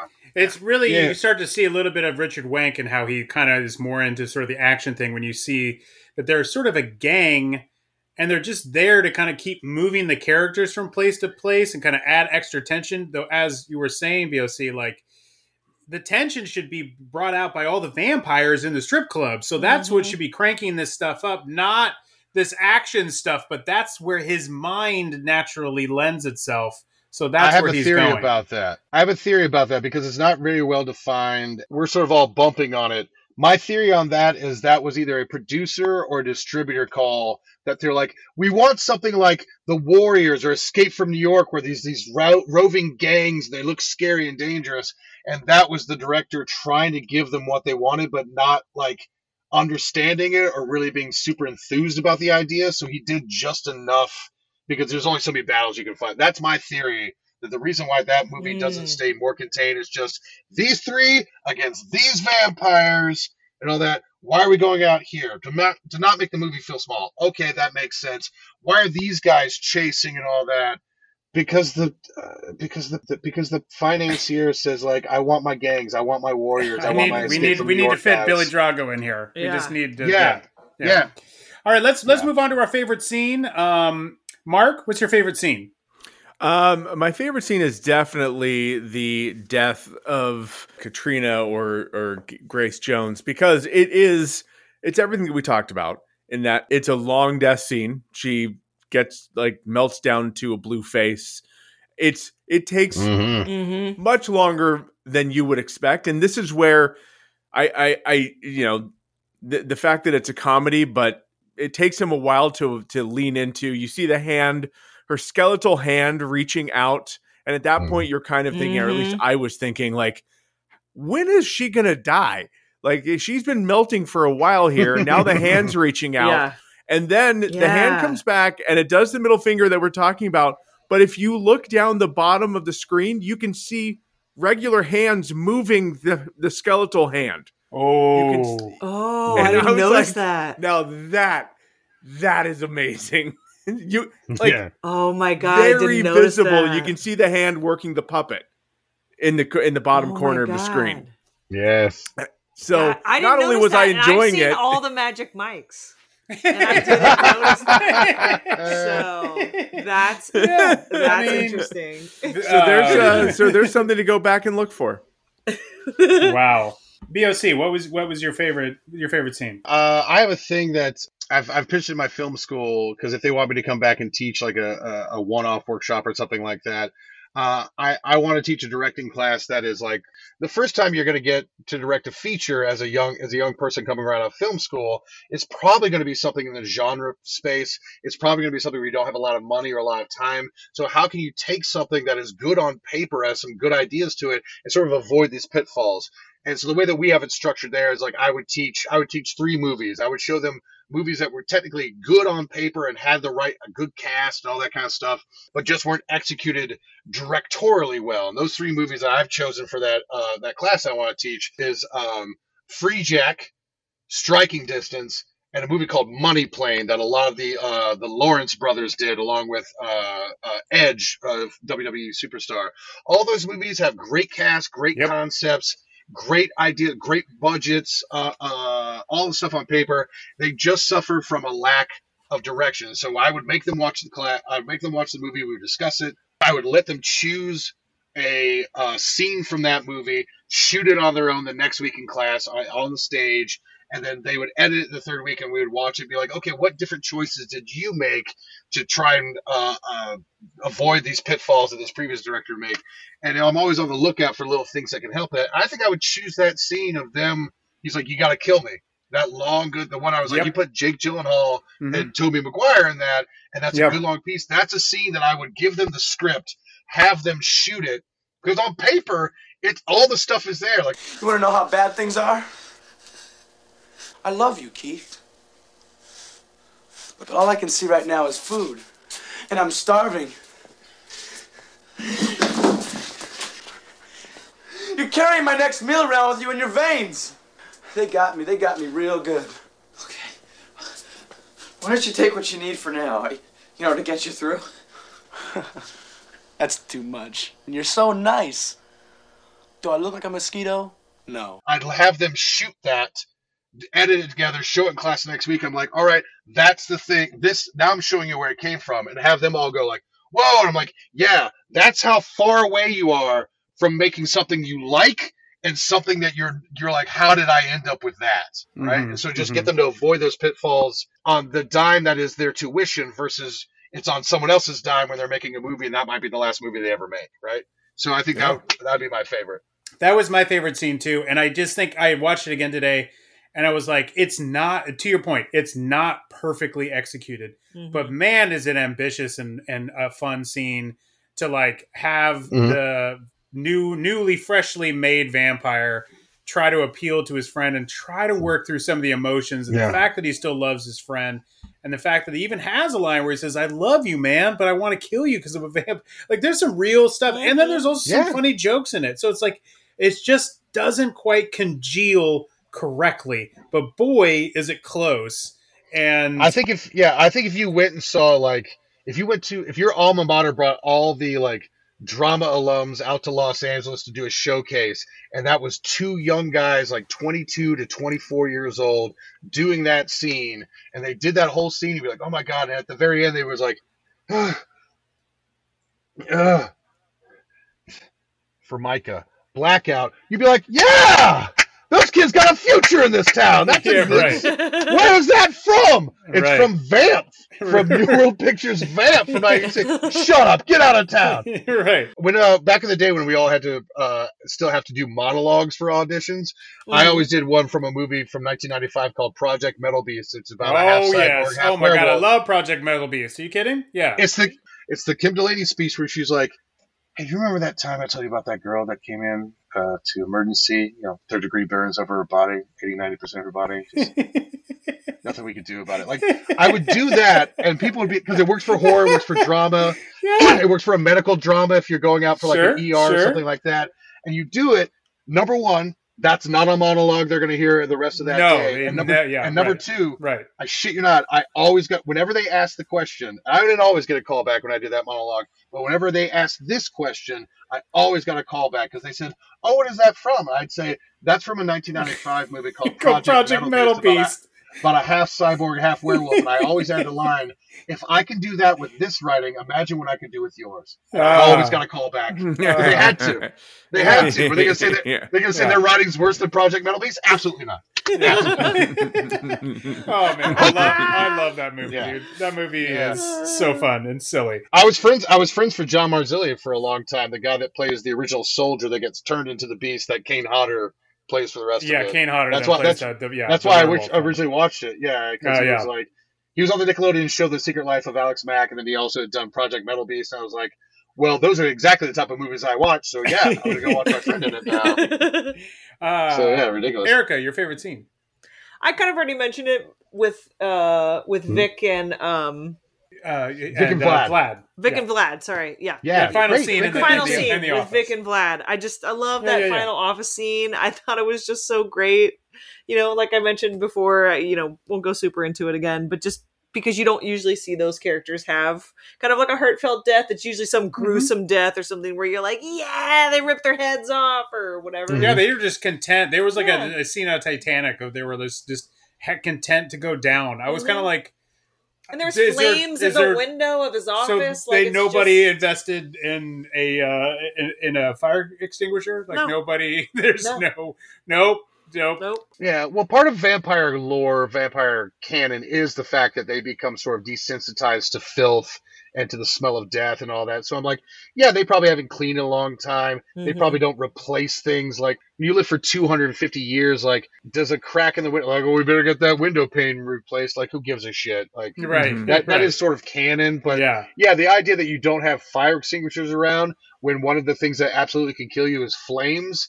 I'm with you. I got to call shenanigans. And you just have barrels of flammable liquid all over the place, apparently. So, Not even with lids. They didn't have to unscrew the top. Yeah, he just tipped it over. Just open. Yes. Oh, boy. Let's get into our... open kerosene. Let's get into our final questions. Here's our final questions for Vamp.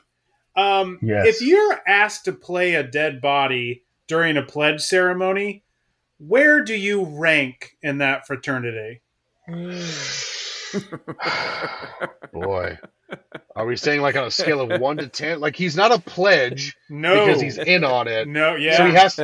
So he has to be a first year freshman. He has to be at least someone that's already pledged and been accepted, but still on shit detail. Also, he had done all the makeup, so he was really into it. He was the one theater major they've let in, and they're like, the theater major gives me pause, and they're like, but but his dad's a legacy, bro. We have to, right?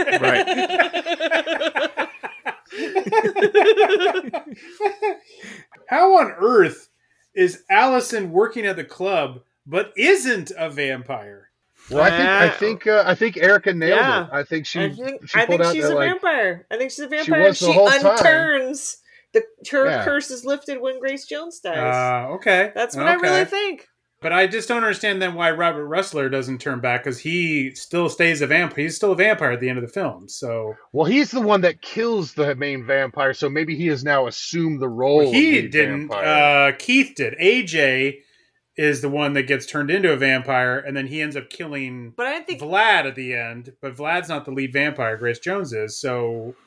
Or why is Vlad still a vampire at that point? No, AJ, Robert Ressler at the end is like, I'll go to night school and don't worry about, that's what I'm saying. It becomes like the Shaun of the Dead ending, where it's like, well, my buddy's a vampire still, but whatever, so. This is too much, because then the idea that actually Grace Jones wasn't the main vampire the whole time. Vlad is the one that turned her. She dies. AJ kills him, so therefore AJ is now the main vampire. But that's a lot of things you're asking the audience to do on their own. But that tracks with the already a lot of things that have taken place in Vamp. So the layers. Amaretto was just covering. There was someone that was out that night. She works for the strip club temp agency. She just comes in and covers one night. So that Marc. Strip Club Temp Agency is a movie you need to write right now. Yes, Marc. I'm not even remotely kidding. There are 10,000 different ways you can do that, and all of them are good. You can do it like this, like a vamp type, like, they did The Office, and that led to Parks and Rec, and that led to Abbott Elementary. Strip Club Temp Agency, you could sell to Fox tomorrow just with that. You write it. No. He has to write nothing. He walks in just like fucking what's his name? Who did Terminator and everything else? James Cameron. James Cameron. You walk in straight up like James Cameron. You write Strip Club Temp Agency, and then you just put the $ through the S, and you walk out. And then you got a check in your mailbox the next day of just a blank one that says, "Whatever you make, we're in." We're in development. We're in development right now. We're going to make this work. We're going to make this. What is this? What's this number? Is this scam only? No, I'm your new agent at CAA. We heard about Strip Club Temp Agency. Done. We have to make it happen. This is a question I just was curious about. Can pawn shops sell missile launchers? No, I think that was also a hat tip to probably not Terminator, but it was definitely a hat tip to Commando, because he does break in with him and Ray Don Chong. They do break into that's an army surplus store. Yeah.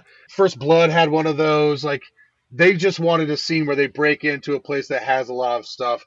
I can't believe that he turned down the crossbow that was right there in the window. Seriously. And then went past all the oh yes. The shitty bow and arrow. Yeah, the good most basic, but even the one he has in his room in the very beginning, like, he has a serious bow and arrow. Like, he's clearly the archery club or whatever. I also love that they never explain that. I love that just the thing they introduced. No need. He splits the apple. Like, we get it. He's really good at it. We don't need to get into the details of all that. I love that they didn't do that. Also, what stripper were they going to get with $160 some dollars?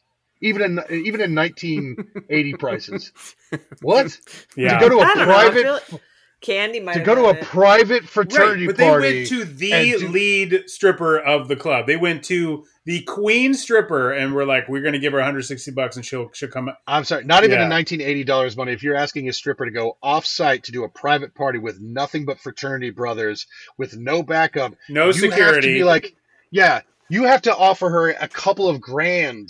Even in those times, for her to even question, like, well, maybe it won't be so bad. They seem like nice guys. $160?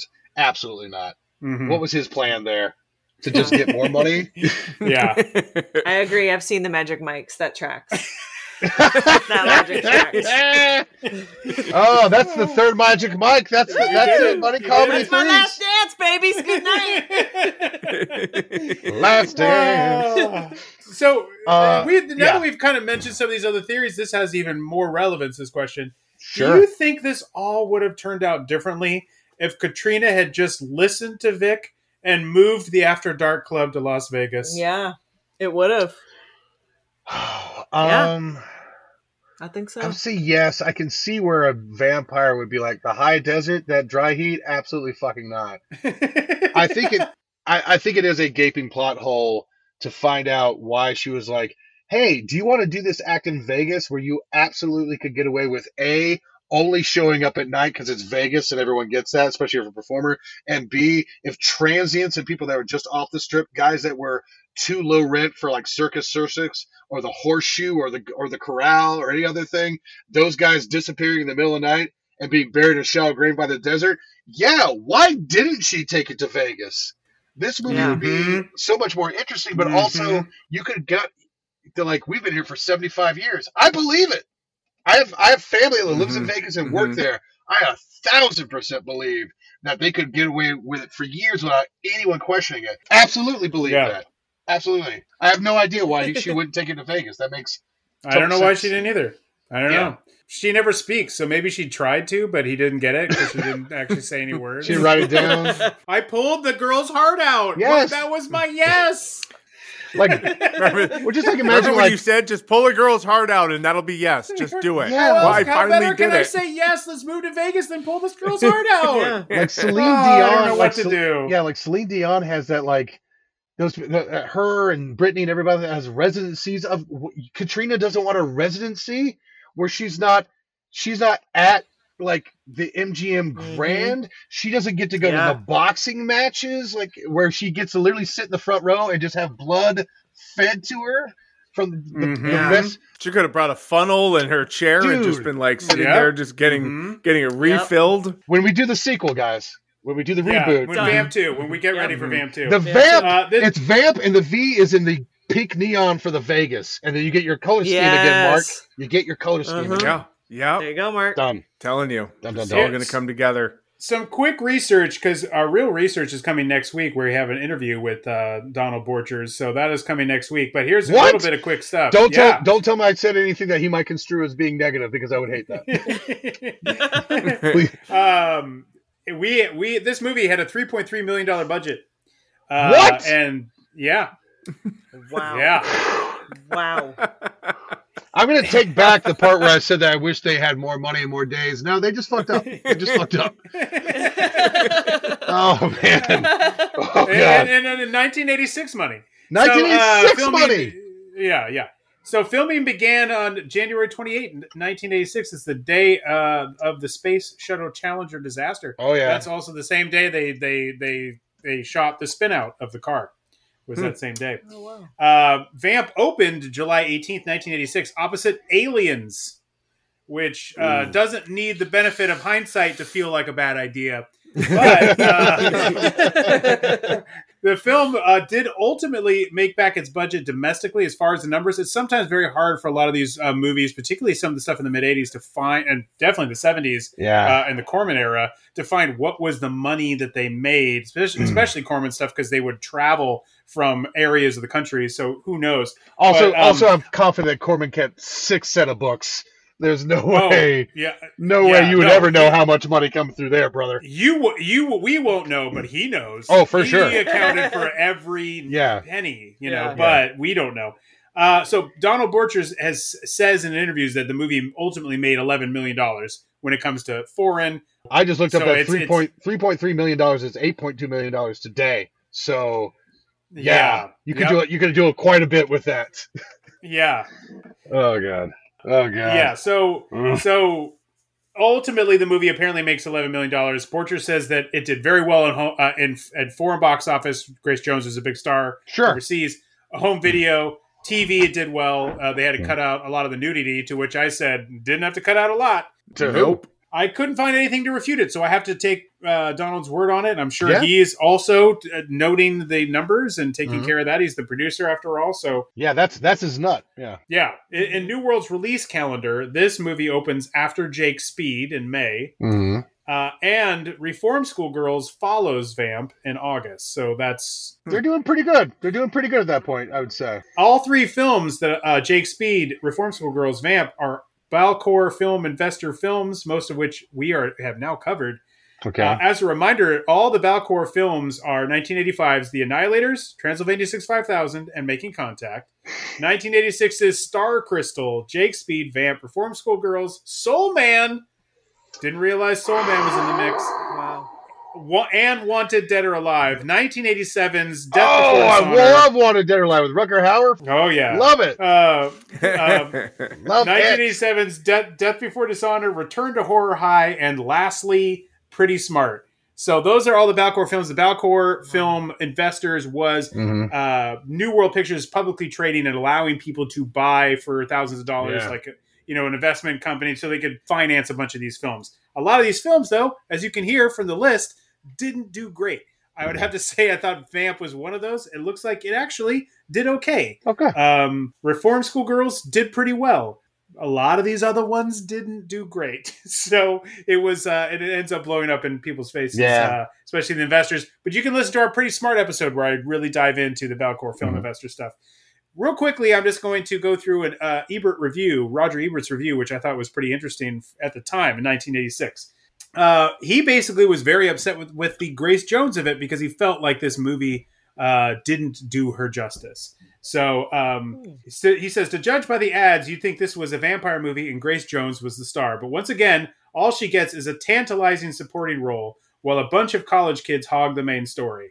It's sort of a vampire version of After Hours, which at this point, if you told me that this movie was a vampire version of After Hours, I'm in. When can I buy my ticket? Yeah. That sounds fantastic. You're selling me on it, Roger. Somewhere in the middle of all this, Jones gets lost. She has a couple of big scenes, and then they dump her. That's what always happens. Hollywood must know there are a lot of Grace Jones fans. New World Pictures did. That's why they advertise a movie as if she were the star. Hell yeah, they did, because they were trying to make that money. Now they should try making a movie where she is the star. Doesn't that seem to be the next logical step? And it is, but they didn't really make the next big Grace Jones movie. Yeah. It would have made sense. Mm-hmm. And I think, as we said, she did a great job in this. So I wanted to share that because I really thought that was an interesting, introspective thing. We were ready in that time for a big Grace Jones movie, and we just never got it. It's so funny because we're just making all these connections again. Joseph Minion, who wrote After Hours and also Vampire's Kiss, was my first screenwriting teacher. I fucking love that dude. That dude is awesome. He was so great and so nice and was like no affectation. He really was passionate about screenwriting. He wanted you to do good. He wanted the young writers. I'm literally a freshman. I'm 18 years old. I've never written a screenplay in my life. And he's one of the few guys that I've ever met in, the 25, 30 years of this business at this point, where someone mentioned name drops, and it's absolutely not name dropping. He's just describing his life. So I was talking to Marty, and I'm like, he's talking about Martin Scorsese, and he's not doing it to be like, well, when I was working with Marty, he was just like, I was talking to Marty, and he was like, I don't know, what if we did this? And I think, yeah, that's probably a good idea. And I see that's probably what you're trying to do in your script, right? Well, maybe have the cowboy show up later, and then when the bad guy shows up earlier than him, then the cowboy feels bad about it. You're just like, this is for you, man. Thank you. So yeah. So again, but also similar from Dusk Till Dawn. The entire time I was watching Vamp, I did not once think of After Hours. I did not once. I know.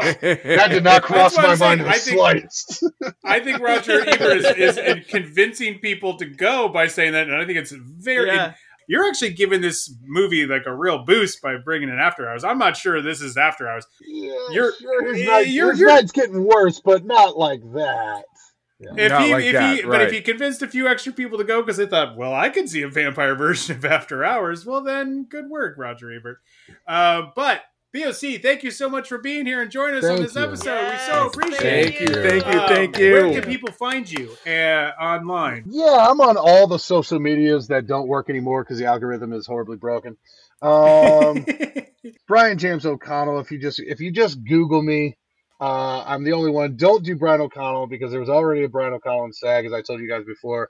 But also, in the early days of the internet, before they had Google search and stuff like that, I found out that there was a different Brian O'Connell by people searching and finding an email and just assuming I was him. So I got a lot of his fans sending me their artwork to judge. And I think you know where I'm going here. So I don't know if you know anything about the furry community, but at a certain point, you just get used to opening your inbox and seeing a lot of anthropomorphic foxes and dogs fucking each other. And then you just have to politely say, it looks like you have really good brush skills. I am not the Brian O'Connell you're looking for. So if you would like to avoid that, just, Brian James O'Connell on Google. I'm on, at B3OC, the letter B, the number 3 OC on Twitter and Instagram, and then the real B3OC on TikTok. So let me sure I'm doing stuff in the Pack Theater. If you want me to come to your town and teach and do stuff, or you want me to do online stuff, I'm very available to all that stuff. I'm currently pitching an animated television series based on the Anarchist Cookbook. It's the official adaptation. I'm the writer on that, and a couple other things I'm not allowed to talk about yet. Don't worry. They still don't pay, just like the rest of the stuff we're working on. But when they do, knock on wood. But definitely check out Bloodsucking Bastards. Yes, of course. It is a very fun movie. Yes. It's got Pedro Pascal. Go and see The Mandalorian. Be an evil vampire. You're going to love that. And as I mentioned, it's on almost every single streaming platform right now. So definitely check that out. It's a lot of fun. And would be kind of a fun... I think there'd be other ones you could do. But it would make a fun double with Vamp. Fun pairing. So so does a fun double. So does Bloodsucking. So does Bloody Disgusting. To think so, if I may, because we brought up Wanted Dead or Alive. If you want a really, really good, if you are a fan of the New World Pictures podcast, looking for something in that sort of genre fence, you can't really go wrong with a good double feature of Wanted Dead or Alive and Blind Fury. Those are two real good. Very small theatrical release, gotta get your money back, but live your life and become famous and become a cult classic on VHS rental. Rutger Hauer being a bounty hunter hunting down Gene Simmons, and then being Hitoshi the blind swordsman. Can't go wrong. Exactly. Can't go wrong. Can't go wrong. And that Can't go wrong. Blind Fury is with a kid. He makes friends with a kid. Yeah, Blind Fury is a great example of an action movie that absolutely works in those comedy pieces and bits very, very well. Where he pretends like, oh, I'm sorry, I didn't see you there. And the next thing you know, there's just 5 ruffians on the ground. Did something happen? Right? It's great. Fantastic. And Tom DeSimone, that we had our interview with him last month, he talked about how he was going to make Wanted Dead or Alive 2. So you can listen to that interview and listen to his idea and what he was going to do for Wanted Dead or Alive 2, which maybe would have been made had New World Pictures survived. You can listen to that interview. You can watch Bloodsucking Bastards, and you can listen to us. Go to newworldpicturespodcast.com and you can get all of our content. You can get our T-shirts, and we just hope you will join us. Tell your friends about the show, and we'll see you next time on the New World Pictures Podcast. Bye, everybody. Bye. I cut him off at the corner of the river, and I said I had 2 bullets, one for you and one for me.